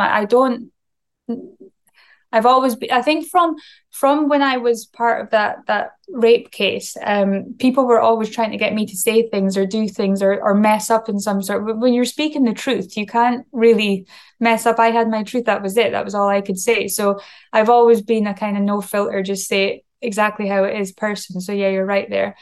I've been asked to do this TED Talk, and it was about human trafficking and modern slavery, which is one of the same. So my talk basically speaks about something we've already just spoke about, where I speak about, the passion of the the George Floyd and the BLM movement. But what we want to do is bring that into slavery as a whole, and not just talk about it based on race, but talk about it based on, everything that actually goes on with it. So we talk a lot about things that we can do differently, things that every single person could do, things like Amazon and various different things that fund slavery. I'm not saying Amazon fully funds slavery, but things like fast fashion and these type of thing are just encouraging that instant gratification. So I speak about that a lot in the talk, and I presented it to them. I was signed, I was ready to go, but she came to me and she said, look, I need you to take out the word slavery out of your talk. And I said, well, I can't do a talk on human trafficking and take out the word slavery. And she says, it's too emotive, it'll upset too many people. We need to keep it a bit less controversial. And you can't talk about George Floyd, and you can't talk about Amazon because they might get upset, and you can't. And we were coming down to the point that she just wanted to erase the talk. And I said, you know what, you could do this talk then. What is the point of me doing this talk? Because it's not changing anything. It's fluffy. It's not making any difference. I'm not going to stand up and do this talk. And she said, Alana, you're signed up for the talk. It's a TED talk. This is what people want to do. And I said, yeah, I want to do a TED talk to make a difference. I don't want to do it just so I'm stood on the TED stage. That's not why I'm doing it. And she said, well, if you don't change it, we can't as well. I'm out then, unfortunately. I'm not going to do it just to be on the stage. So I cancelled off on that. And very similar, I've been asked to do talks on how to ask for money without telling people how to ask for money, because people have been afraid that their employees might want a pay rise, So it's quite interesting how people want the story, but they don't want the real story. Well, it's such a common theme, and this is what I've been so enamored by the trust that people have given me to come on this podcast. And you've told some things that when we were younger, a lot of people would just not want to hear. Just I don't want to hear blah, blah, blah, sexual assault or whatever it is. And now you have these people that come on and talk about this, which is what we need. But then there's this cancel culture.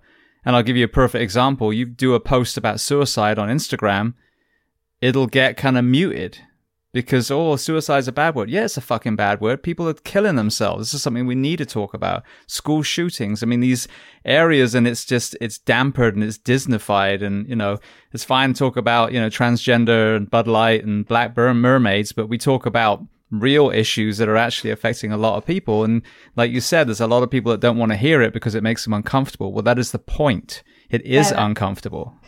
Yeah. And we can still, we can still have that different sort of opinion, but life isn't all fluffy and life isn't all wonderful, and there is bad stuff that happens. And I think that for me, it was, I never spoke about my, the sexual assault side of it because I wasn't ever comfortable speaking about it. And in all honesty, the guys that done it, I'm a close protection officer. I fight human trafficking. I do all these things, but you do still have those people that can affect your brain. So the first time I ever spoke about it was when J.K. Rowling was being cancelled. She was being attacked for her views on being a woman.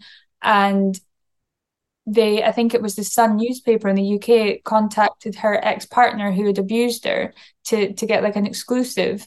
And, it was all over the front page about how, I think it was something like, I enjoyed hitting her or something. There was something ridiculous on the front page, like re-victimizing her all over again. And that was the first time I ever spoke about what happened, because, rape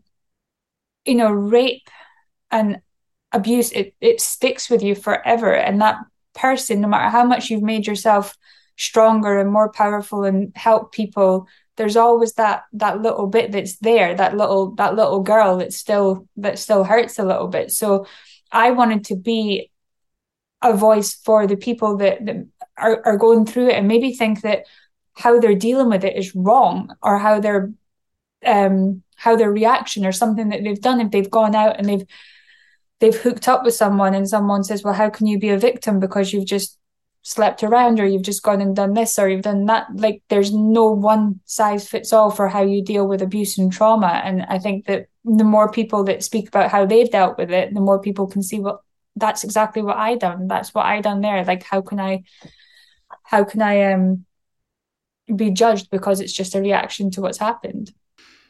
I had a guy on the show, Jeff Thompson, and when I was young, he had some books. I think Watch Your Back was one of them, and he was a bouncer, and it was kind of like a how to fight for men kind of book. You know, you ask them a question, and when they're thinking about it, you pop them in the face, and there was a lot of good stuff. He was a martial artist, but that's why I used to read them, because I was a very meek, vulnerable, smaller statured man in a small West Country town where people like to stick glasses in each other's faces.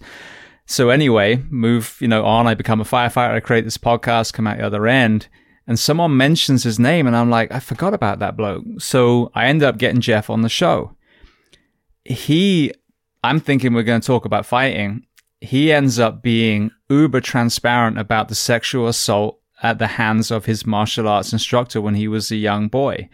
And the way that he processed it was a completely distorted version of his own sexuality. And he was very graphic about the masturbation and all these crazy things that he was doing. But it illustrates what you're talking about. You were sexually abused. I'm not you, but someone can be sexually abused and it can make them promiscuous. But because they've never dealt with that assault and their vulnerability and sexuality has been distorted. So when we look at these addicts and all these other kind of groups that we've talked about, and including the promiscuous person or whatever it is, and I would argue probably some of the transgender population, there are some people that there's no doubt in they were born a different sex, and it's something that we've probably seen throughout time. But I think there's a smaller group that are confused and have gender dysmorphia that, probably if you reverse engineered earlier life, you'd see some nucleus of that as well. So I think this is the problem. Then you stand, Mr. Judgy, looking at a person who's putting a needle in their arm or is being promiscuous, and you're like, oh, they're a piece of shit and I'm amazing, rather than what happened to you. Yeah. And I think that the culture of what's going on right now with, let's even, if we look at the trans community, 100%. There's lots of evidence that people can be born into the wrong body. But like with every other subject that's going on right now, I know plenty of people who have had abortions.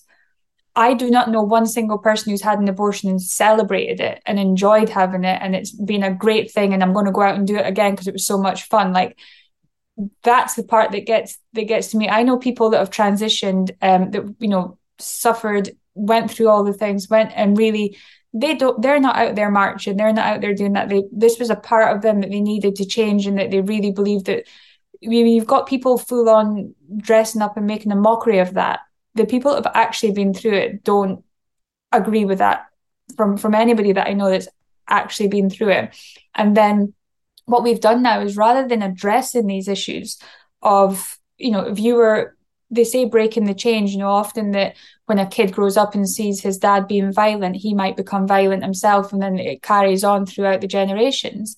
If you've got somebody who's been abused as a kid, and then you're allowing them to, not allowing them, everybody needs their outlets, but there's this acceptance of dressing up and behaving and doing things that are pushing boundaries, like using female toilets and breastfeeding babies and all sorts of things that are now being like almost celebrated. We're not addressing that initial issue, and these troubles are just going to keep going on and getting worse and worse and worse. And I think it's such a disservice to that person that's been through it, and whoever might come out the other end. And I think that the minute you criticize or say anything, you're a transphobe, or you're a right winger, or you're whatever other names might be. I think I'd said something about Riley Gaines getting abused on a talk that she'd done with actual men physically hitting her.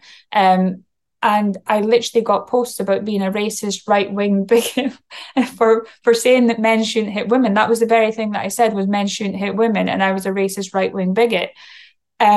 Obviously, that doesn't affect me in the slightest, because it's ridiculous, because we've now got this social media who can just say and do whatever they want to do. But there is a lot of people who are standing up and saying, no, this is wrong, and that the mental health side of this needs to be addressed immediately.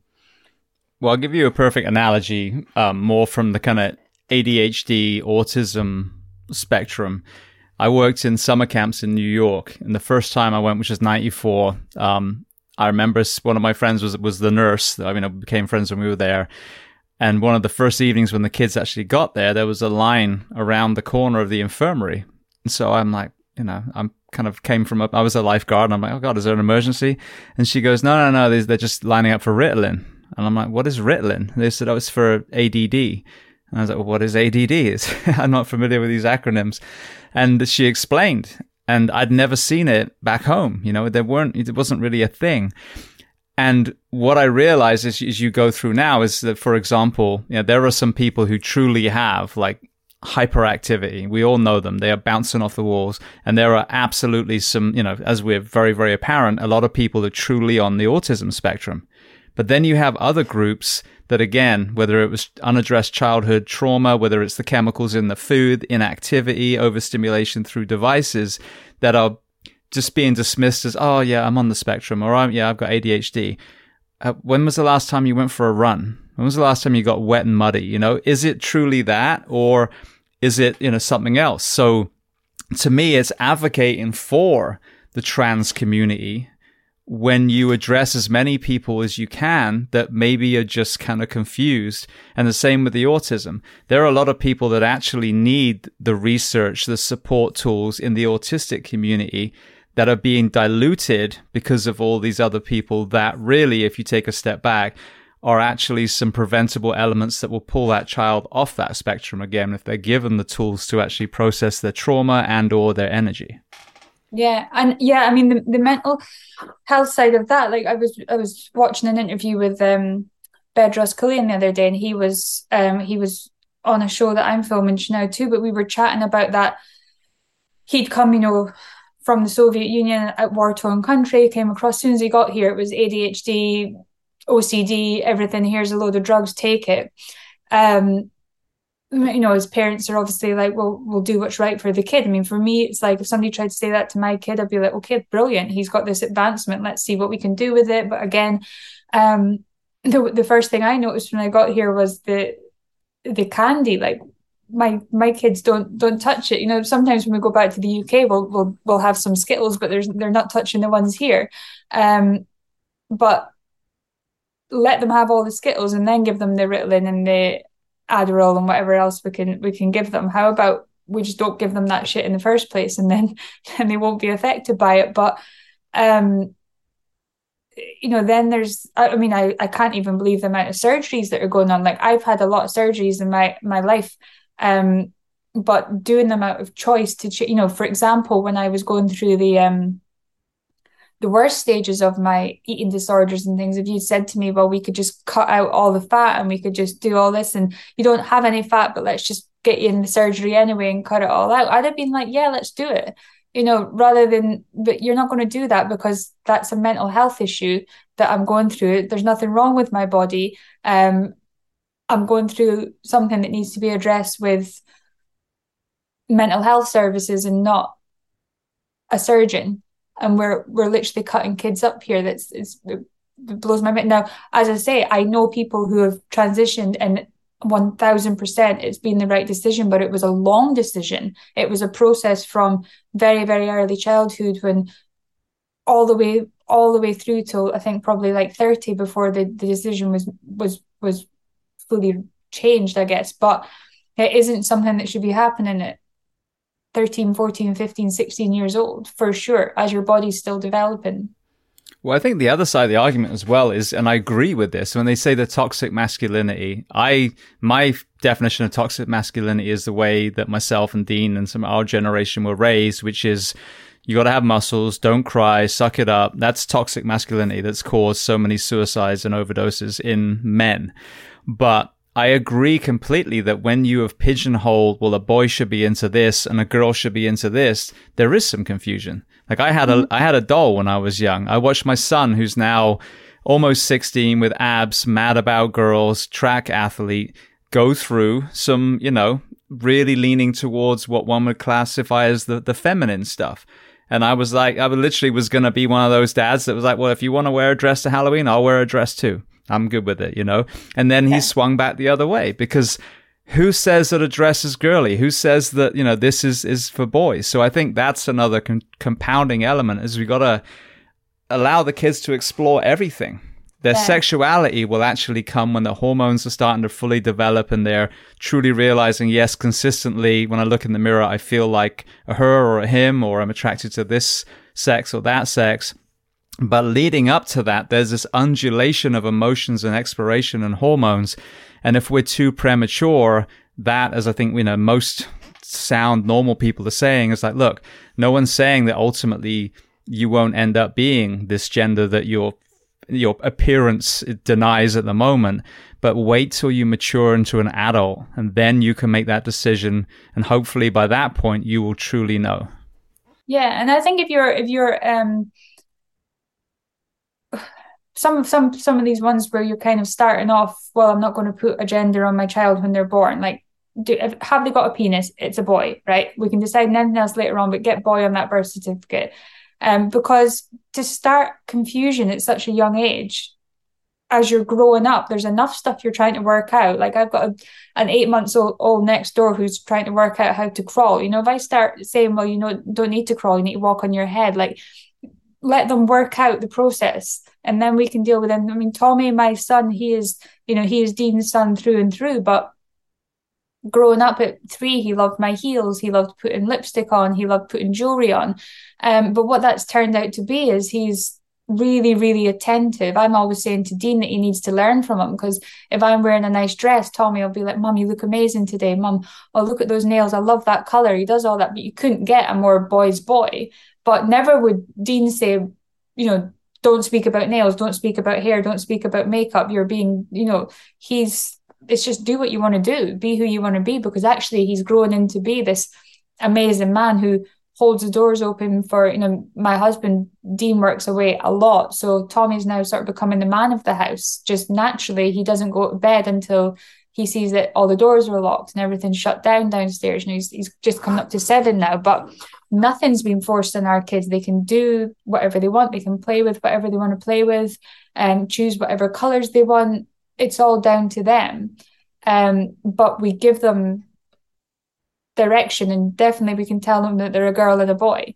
But I think that the traumas of the parents are now being passed on to the kids, and the kids are now becoming confused. And I can't think of any world where it's all right to put kids through surgery that isn't necessary.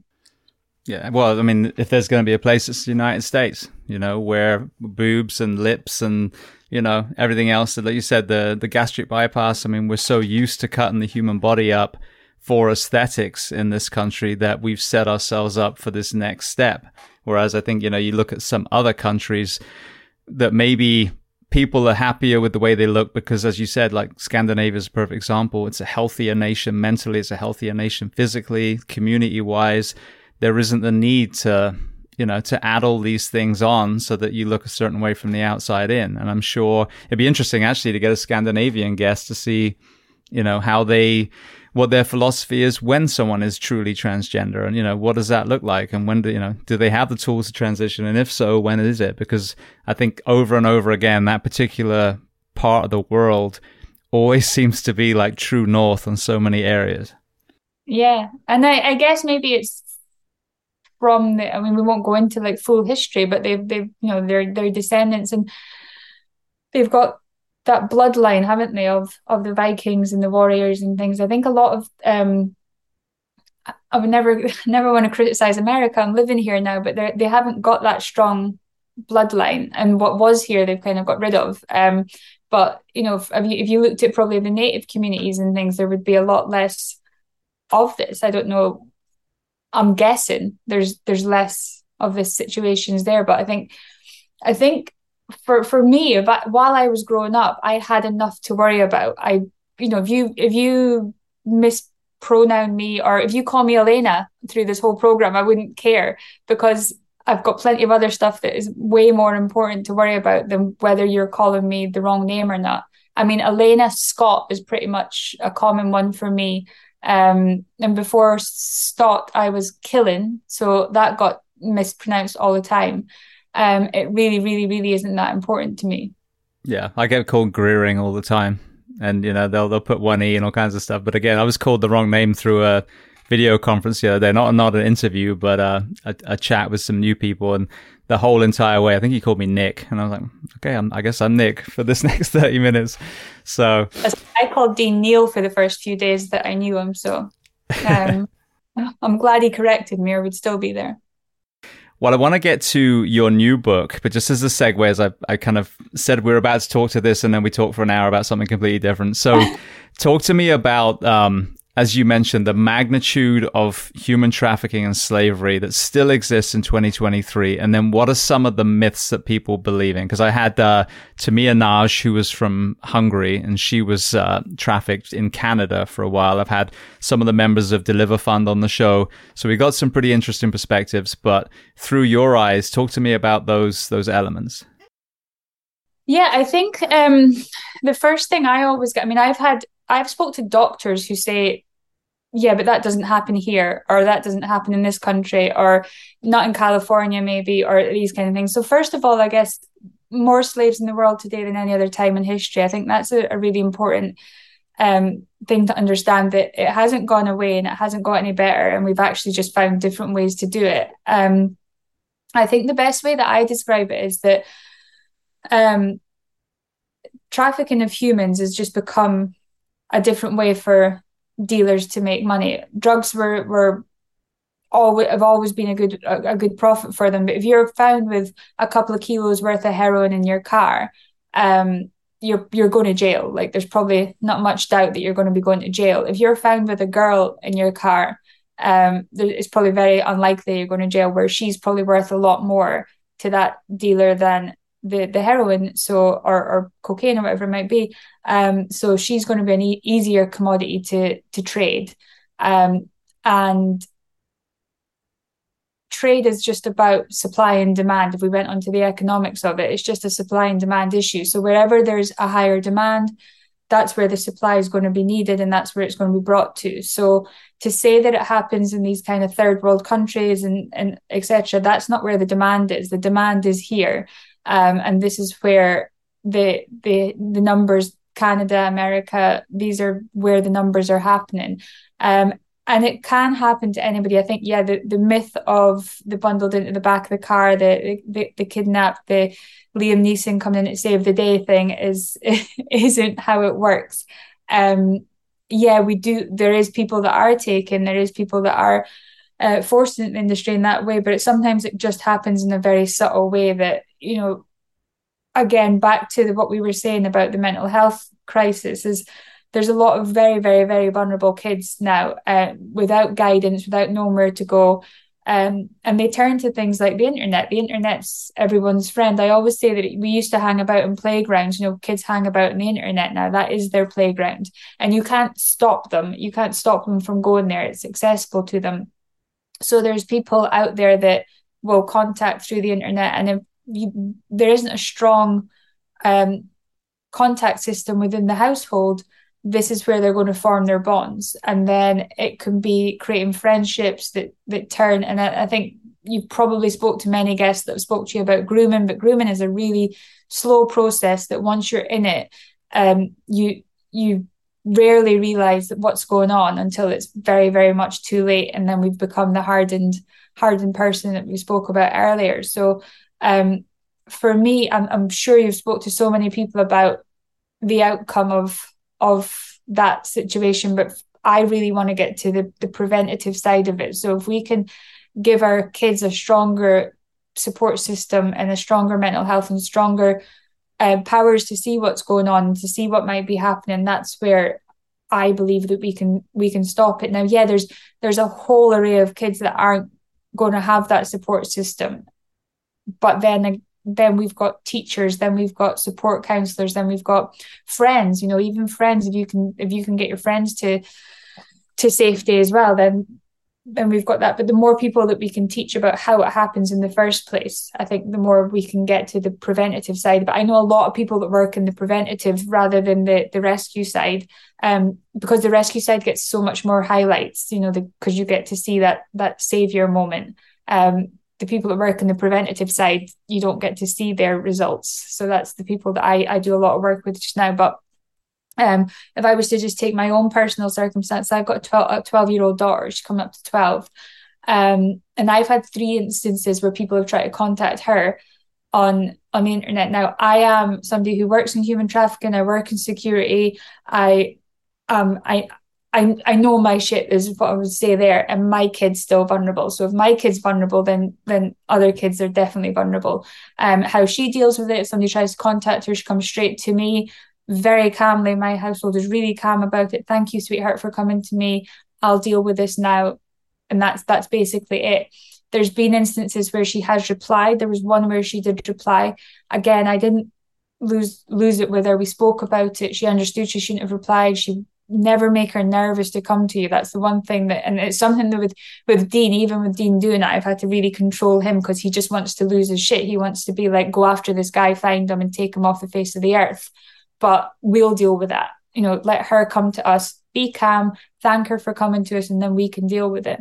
But yeah, 3 times she's had, and she's fully private, protected. We've done everything that we need to do, but they'll still be able to approach.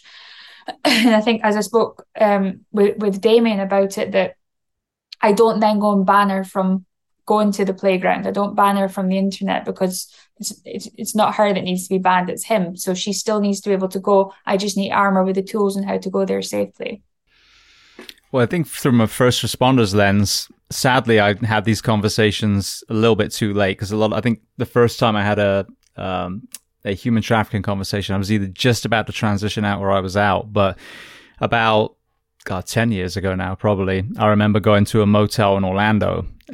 This woman was extremely sick. It was a combination of ketoacidosis, so her blood sugar was just said high on the monitor, but then also a cocktail of drugs, including opiates. So ironically, medically, it was fascinating because the breathing rate from her diabetes actually kept her awake through the opiate overdose. So gave her a bunch of drugs. Basically, everything came out of every orifice. It wasn't a very fun ambulance ride, but we got her to the hospital safely. But when I look back now, it was classic. It was drug paraphernalia. I don't remember if there were condoms specifically, but there was one man, basically 4 of these women in this one motel room. And now, with this information that I have, and I'd never got any education on this at all as a first responder, I look back now and go, I would have done the same thing, but I also then would have told the police, radio my dispatch, say, hey, send someone to this address, because I just picked this one girl up from an overdose, and then there's 3 still in there, and I guarantee you that was a trafficking. Because I think what people don't understand is trafficking is also the world of prostitution. So, when we think of trafficking, it's all around us, and especially if an event like the Super Bowl or something like that comes to town, then you're flooded even more. So I hope that the first responders that listen to this can put that in their toolbox that I never had when I was faced with something that was so obvious now, but I was oblivious to at the time, on top of sleep deprivation, of course. Yeah. And it's interesting that I spoke to a group of guys, group of special forces guys, and I said, look, have you ever been with a prostitute? And they kind of all looked all shy and looked and turned away. And I was like, okay, don't need to answer. I said, have you ever slept with somebody that's trafficked? Have you ever, paid for a trafficking victim? And it was all, no, absolutely not. Absolutely would never do that. That's disgusting. We never do it. And I'm like, okay, how do you know? How do you know that if you've done what you may have paid for someone, how do you know whether they're now? Because it exists, because as I said, the supply and demand exists. But I would hedge a bet that most men wouldn't. I'm saying most, there is going to be an amount, but most men who pay for sex wouldn't pay for it if they knew that this person was being forced. I know that there is people that would do it, but there is a huge amount of people that pay for sex that would not pay for it if they knew that the person was forced to do it. So when I sat down with these guys and I really spoke about it, and I was like, well, how do you think she would behave if she was being trafficked? Well, she'd try and give signs, she'd try and tell us that something was wrong. And I'm like, absolutely not. No, this wouldn't happen. So I think that it's a really difficult thing to say, well, just don't pay for sex. Nobody should pay for sex, and then it would all be worked out. I think that we could go down a million different routes. And I know that people that work in the anti-trafficking industry are quite divided on their opinion on legalizing of prostitute and things. But my personal opinion would be that um, the women should not be there shouldn't be people in prison for prostitution. That's my angle on it. There shouldn't be women in jail right at this moment for selling their bodies. Whether they went out there and they fully had it was fully their decision and full free will in what they were doing, or whether they were being forced to do it. I don't understand why there's people in jail for it. That blows my mind. The people that should be in jail are the people that are profiting from it, and the people that are forcing people to do it, and the people that are abusing people. 100% agree with that. I can't think of a reason why a woman should be in jail for selling her body. Yeah. Well, I mean, I can firstly attain to the danger that they're in, because I remember vividly, I think I wrote about it in my book actually, of finding a dead prostitute in a dumpster in Orlando. So whatever had happened, she'd come to the end of her use for that particular pimp, or unless it was a John that had killed her, and this young woman was now dead in a dumpster, you know? So if that had been a legal brothel, and again, I understand it's not just like one day you change the law and everything's clean and safe, you know, you'd still be attracting some of the less, you know, nice people of the world in that area, but there's a lot higher chance that young lady would be alive today if it was legal versus it was illegal. And it parallels to me the prohibition of drugs. I mean, we've seen what an epic failure that is. We've empowered the underworld. We've got a crisis at our borders. You know, so many of the people that have been on from the military have said, yeah, you know, the opium and everything was basically supplying the money for terrorism that we were out there fighting. So by making something illegal, you're forcing everyone into the shadows. Now, the sellers, you know, the smugglers and the drug sellers, yeah, they should be in prison. But the addict, that little child that found that, like Wendy's path, did she dream of becoming a criminal? No. She shouldn't be in prison. She should be in a rehab facility and job creation and mental health counseling to try and get her from that dark place back. But prison is the last place these people are going to find, you know, the path back from. Yeah, I have a good friend, Sandy Morgan. She runs Institute for Women in Justice, and she tells me this story about the Orange County, California. I've got a really good task force, the Human Trafficking Task Force, who do a lot of work with the police and educating them about. But she had a young girl, I believe she was 14, who was being trafficked. She was rescued from the situation she was in. She was taken in, escaped, which is normally the way from escaped from the rescue. So she went back to her trafficker, and she ended up being killed. And her body was found, and it was recorded as a prostitute. And what that does is it records that she was she died during the act of crime, basically. So she was a criminal when she died, which changes how her parents were able to get funding for the funeral. There was a lot of things that come into it. This was a 14-year-old girl who had been trafficked, and I know that Sandy had to fight to get this girl's name cleared so that she could have the correct burial that she needed and things. I can't understand why that's a world that we live in. She was 14, she was being abused, trafficked. God knows what her life must have been like. And for it to be not even getting that peace in death of being the innocent little girl that she was. Things like child prostitution shouldn't even go together. Those two words shouldn't be together.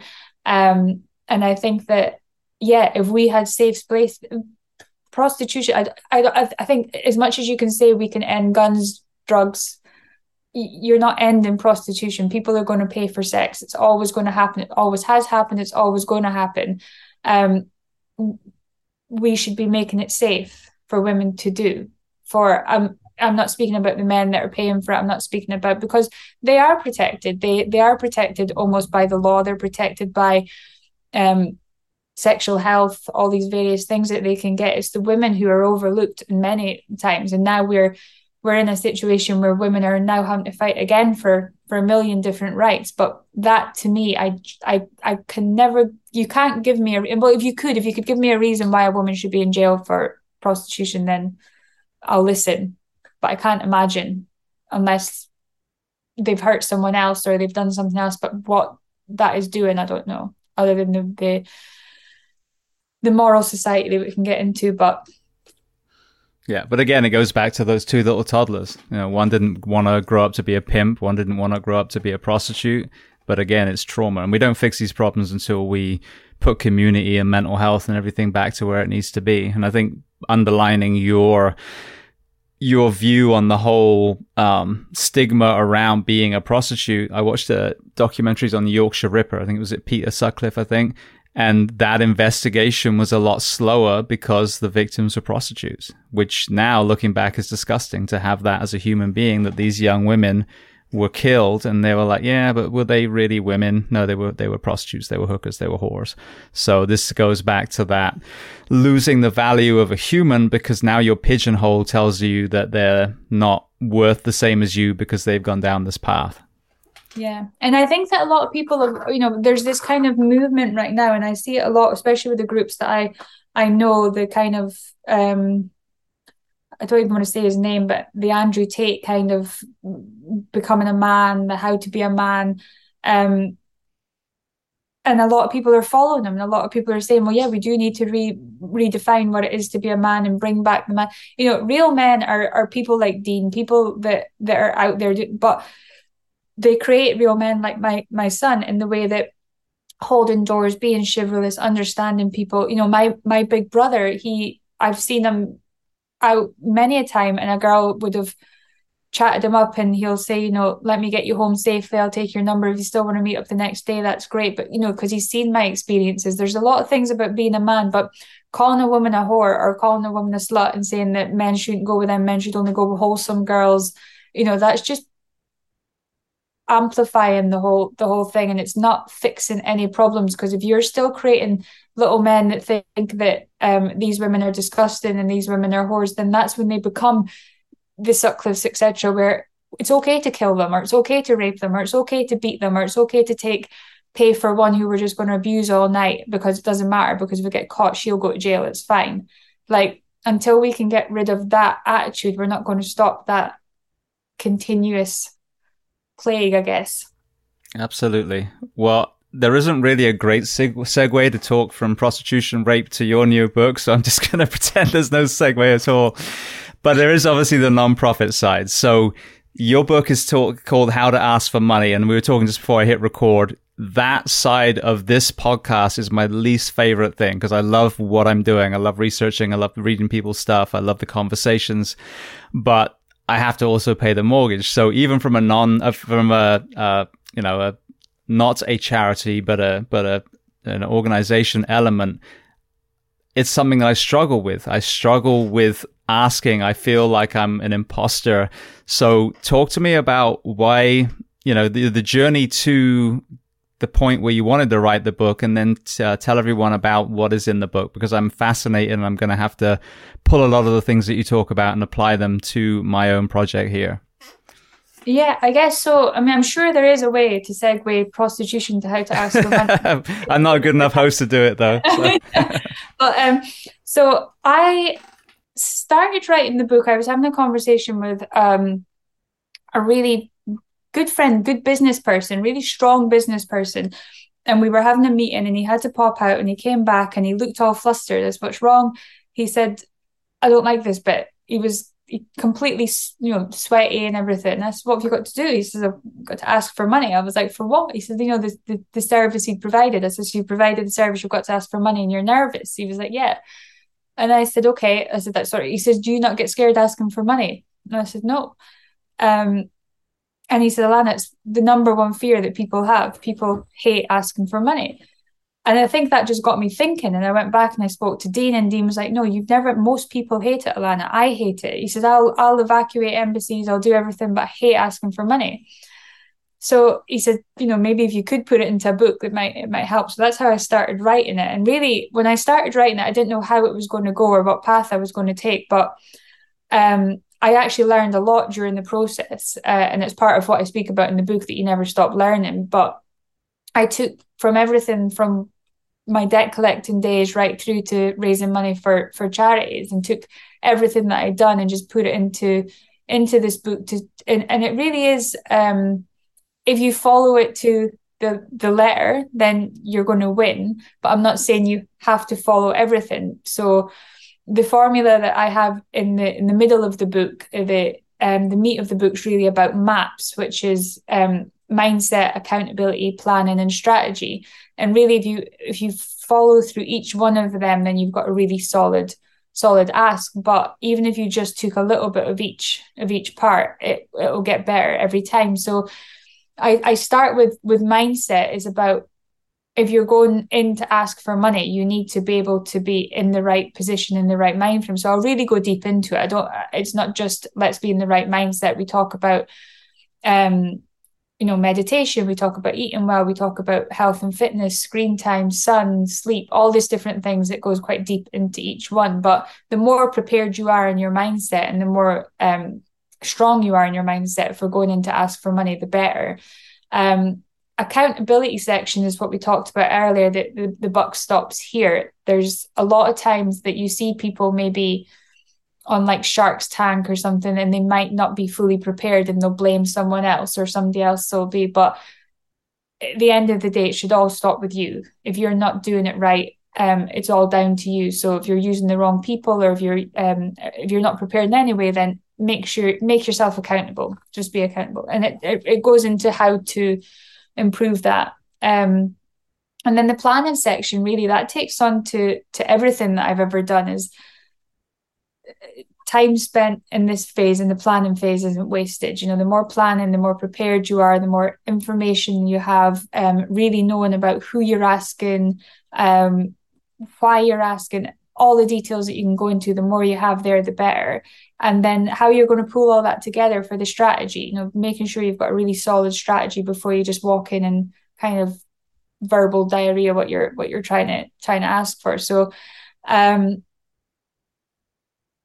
I take those steps into every time I'm asking for money, and that goes with everything. But the book also goes into why we have fear, how we can control our fear, how we can develop our fears, and how we can use our fears as our benefits as well. We all have them, and we can just flip how we think about them.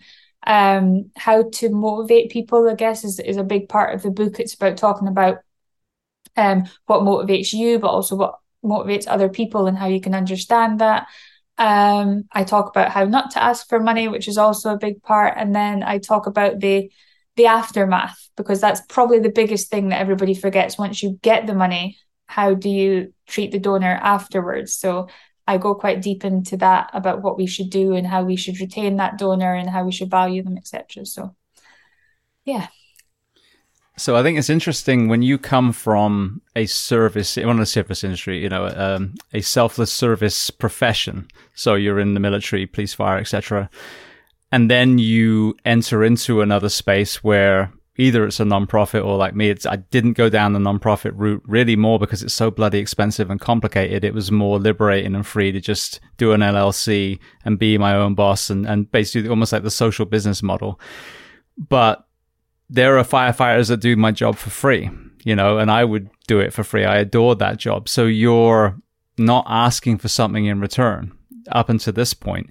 So talk to me about that fear, especially from a lot of the people that are listening now. They end up getting into a different space, going from, I will show up if you just push three numbers on a telephone, to, presenting in someone and justifying in your own mind that it's okay to ask for money because it is going to another altruistic project. So especially for people like you guys, I'll just take my husband as an example.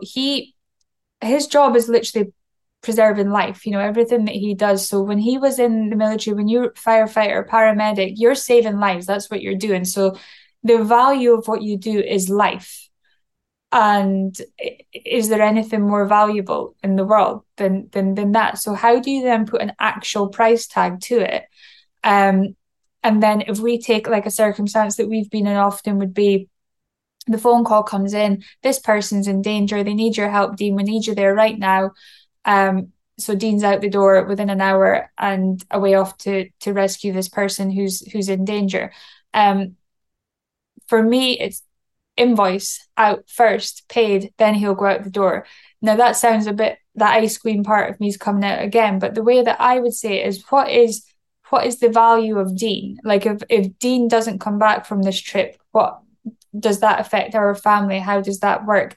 Who else is going to be able to do this job? How much is what he's doing worth?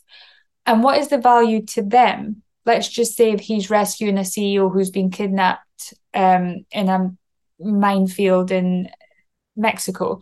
If this CEO dies or gets killed, how effect does that have on his family? What effect does it have on his business, the investors, the people that would follow?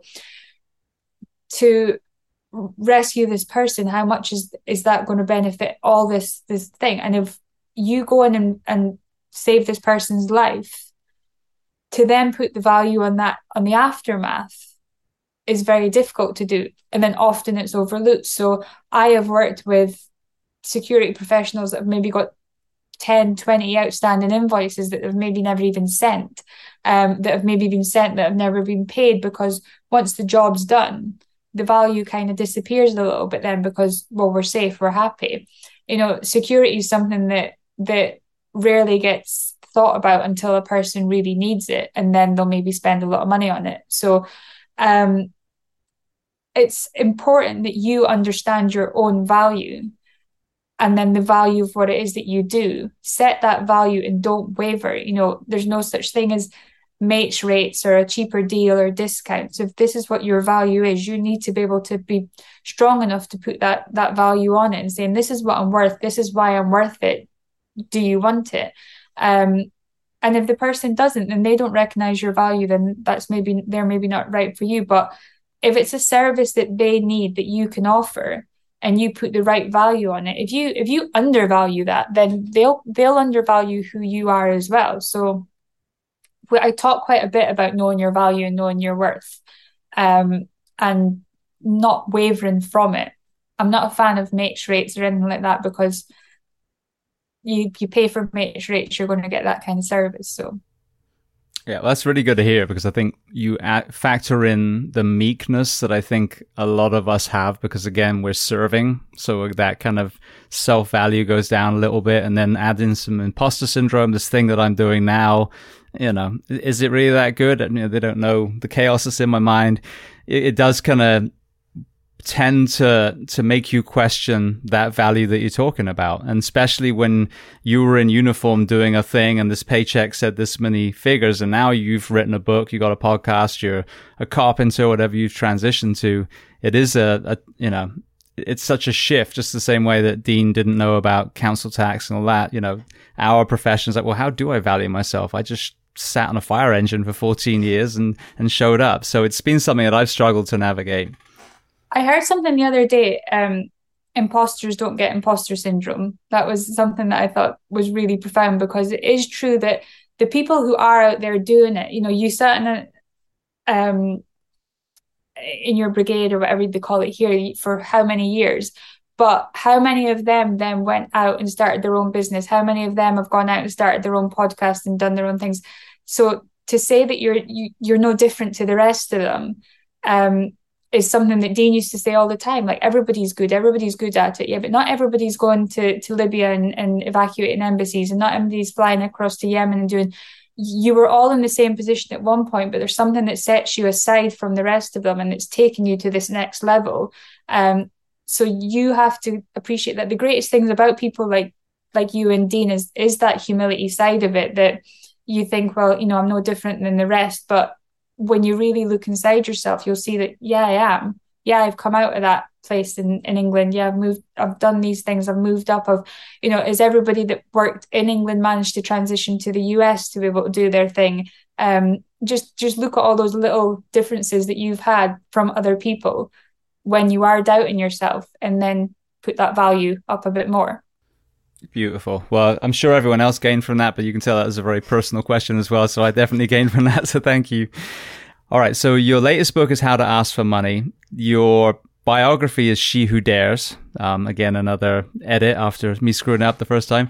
And then you have some children's books as well. So where can people find you online, and then where can they find the books? Yeah, so everything for me is Alana Stott, alanastott.com, Alana Stott across Instagram, Twitter, LinkedIn, etc. How to Ask for Money is out today. It's the 23rd of May today, so that comes out today.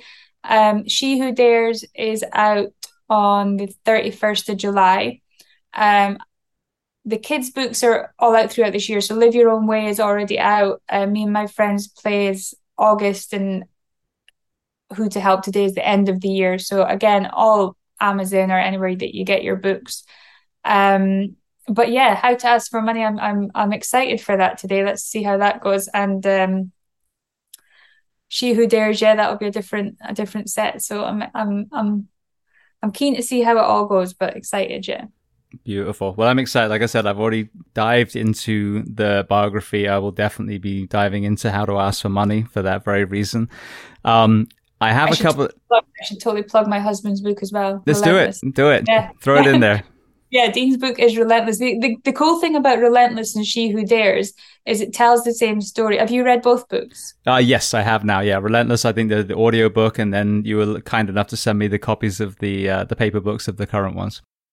So I think my husband's just read it. Dean's just read She Who Dares, and it's actually given us a bit of a new lease of life on our relationship as well, because I think a lot of the stuff that was in there, although he knows the story from his own mind, he didn't know it from my mind necessarily. So it's really interesting. Relentless and She Who Dares are the same story but from two different perspectives, and I think I would say everybody should write a book and give it to their other halves at least, because it's definitely opened up both our eyes to our own kind of views of what's happened over the past few years. It's really interesting. Yeah, I think everyone should write a book, full stop. I just went to Portugal to visit my family and sat with my brother, and he started, in our conversation, started choking up, and he said, I never realized the kind of things you saw as a firefighter. And it wasn't supposed to be some glorifying bio. It's actually just a chapter. Each chapter is a little story of my life, and then it goes into mental health, sleep deprivation, nutrition. It's a takeaway from each one. But you forget, as you said, everyone around you is doing the same thing. You forget that the rest of the world has no idea what you do, and even your partner, through two different eyes, the same story. It's an interesting kind of parallel journey, but there are some, as I can imagine, there are some areas where you must have said, oh, I didn't realize you felt that way about that thing. Yeah, completely. Yeah, everybody should write their own book, that's for sure. So I've got a few closing questions, but I know we've already pushed past the 2-hour mark. Do you have time for a few of those? Yeah, no, I'm good, yeah. Brilliant. Okay, so we talked about your book and Dean's book. Are there any other books that you love to recommend? It can be related to our discussion today or completely unrelated.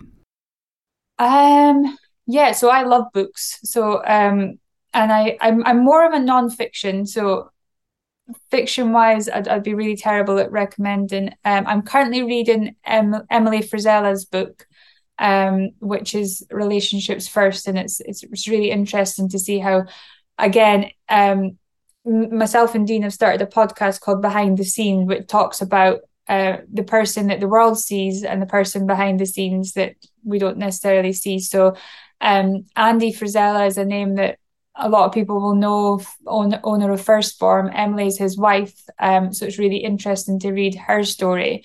Kelsey, who you've had on the podcast, she's got Braston Unity coming out in July. I've luckily enough to have read her story, which is great. Definitely worth a read.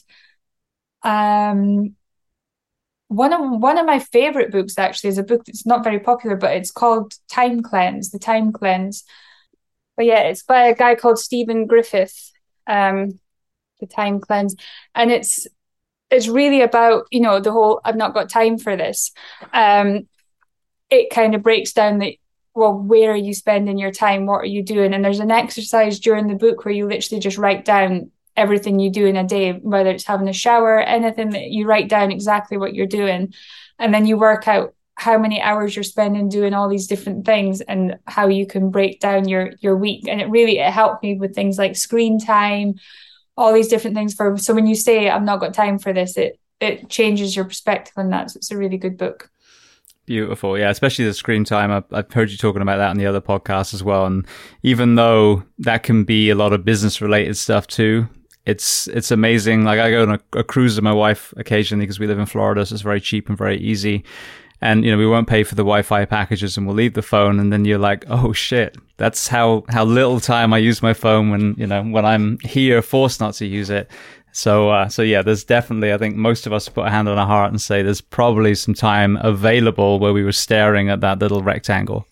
Yeah, and there's some. I mean, I don't know the ins and outs of it all, but I know like last night when I went to bed, I just quickly checked everything, and before I switched off, I thought I'll quickly check Twitter, and I remember looking at the clock, and it was like 22:02, and it was 22:33 when I looked back at the clock, and I was like, oh shit, I've just been sitting for 30 minutes on Twitter. It's easy done. It's terrible, but it's easily done. Absolutely. Well, speaking of that, what about films and documentaries that you love? Anything like documentaries, we probably watch them all. Me and Dean watch probably every documentary that comes out. We love it, especially if it's the kind of conspiracy style ones. We love to have a little chat about them in the background. Our family is anything that gives us horror films are huge in this house. Thrillers. We do enjoy kind of government 24 style movies, rabbit hole and things like that. But the problem with me and Dean is we just criticize it the whole way through. So we try to watch them without too much criticism, but it's not easy. The Terminal List, I missed out Jack Carr, who's a friend of ours. Jack Carr actually endorsed She Who Dares, so he's given a nice review for that. The Terminal List is quite a good show that was about his books. If you haven't watched it, watch. Yeah, I just had Jack on about 2 weeks ago because he came on when I think it was his third book was about to come out. And then we kind of circled round again the other day. But yeah, I thought The Terminal List was amazing. Chris Pratt was phenomenal in that role. Yeah, really good. No, Jack is lovely. I think he's probably one of the nicest guys I've ever come across. He's just such a sweet gentleman. I don't know if you're allowed to call seals sweet, but I'm calling him sweet. All right. Well, then speaking of amazing people, is there a person that you'd recommend to come on this podcast as a guest to speak to the first responders, military, and associated professions of the world? Wow. You've already had most of them on. That's the problem. Who have we had? You've had Kelsey, you've had Dean. Have you had Clint on? Clint Emerson? Clint has been on. I actually need to get him back on again. But yes, he's been on as well. Okay. But Ginge Johnson sounds like he'd be a good person. Ginge is amazing. The only problem with Ginge is he's a little bit difficult to understand. He lives in Hereford. He's probably now in his 70s. But he would be amazing. If you got him on, he would be utterly amazing. But have you had Bedros on? Bedros Keuilian? I have. Actually, I got to go to California. I used to live in Huntington Beach. And I got to go back and sit with Bedros in his studio, actually, at his HQ about 8 months ago now, I think. Great conversation. Yeah, really cool guy. You've kind of put me on the spot now. Well, it's hard with 800 people. It's like, trying to find someone that hasn't been on is a good thing. It's a great thing. But yeah, sometimes it's like, okay, I've just given you 5, James, and they've all been on, so I'm gonna stop now. Yeah. I'll think of someone. I'm going to get in touch with you and I'm going to find somebody who you should have on. Perfect. All right. Well, then the last question before we make sure everyone knows where to find you online. What do you do to decompress? Just spending time with the family, really. Like that's whenever I'm not working, I'm with the family. That's really my happy time. Me and Dean have a ritual that every Sunday morning we just sit down and just have a cup of tea and just talk about the week that's gone, the week ahead. And that's our happy time, really. But personally, on my own, it's just reading a book. That's what I'll do in my little hidey hole somewhere. But with 3 kids and Dean and 4 businesses, it's decompression time's not often. All right. Well, then you mentioned about finding the books on Amazon. Where else online can people find you as far as whether websites or social media? Yeah, so alanastott.com, Instagram, LinkedIn, Twitter, all Alana Stott. I might be on TikTok, but if I am, it's definitely not me that set it up. I got an account as well. I did one video. I'm like, no, I just can't do it. And that was it. I stopped.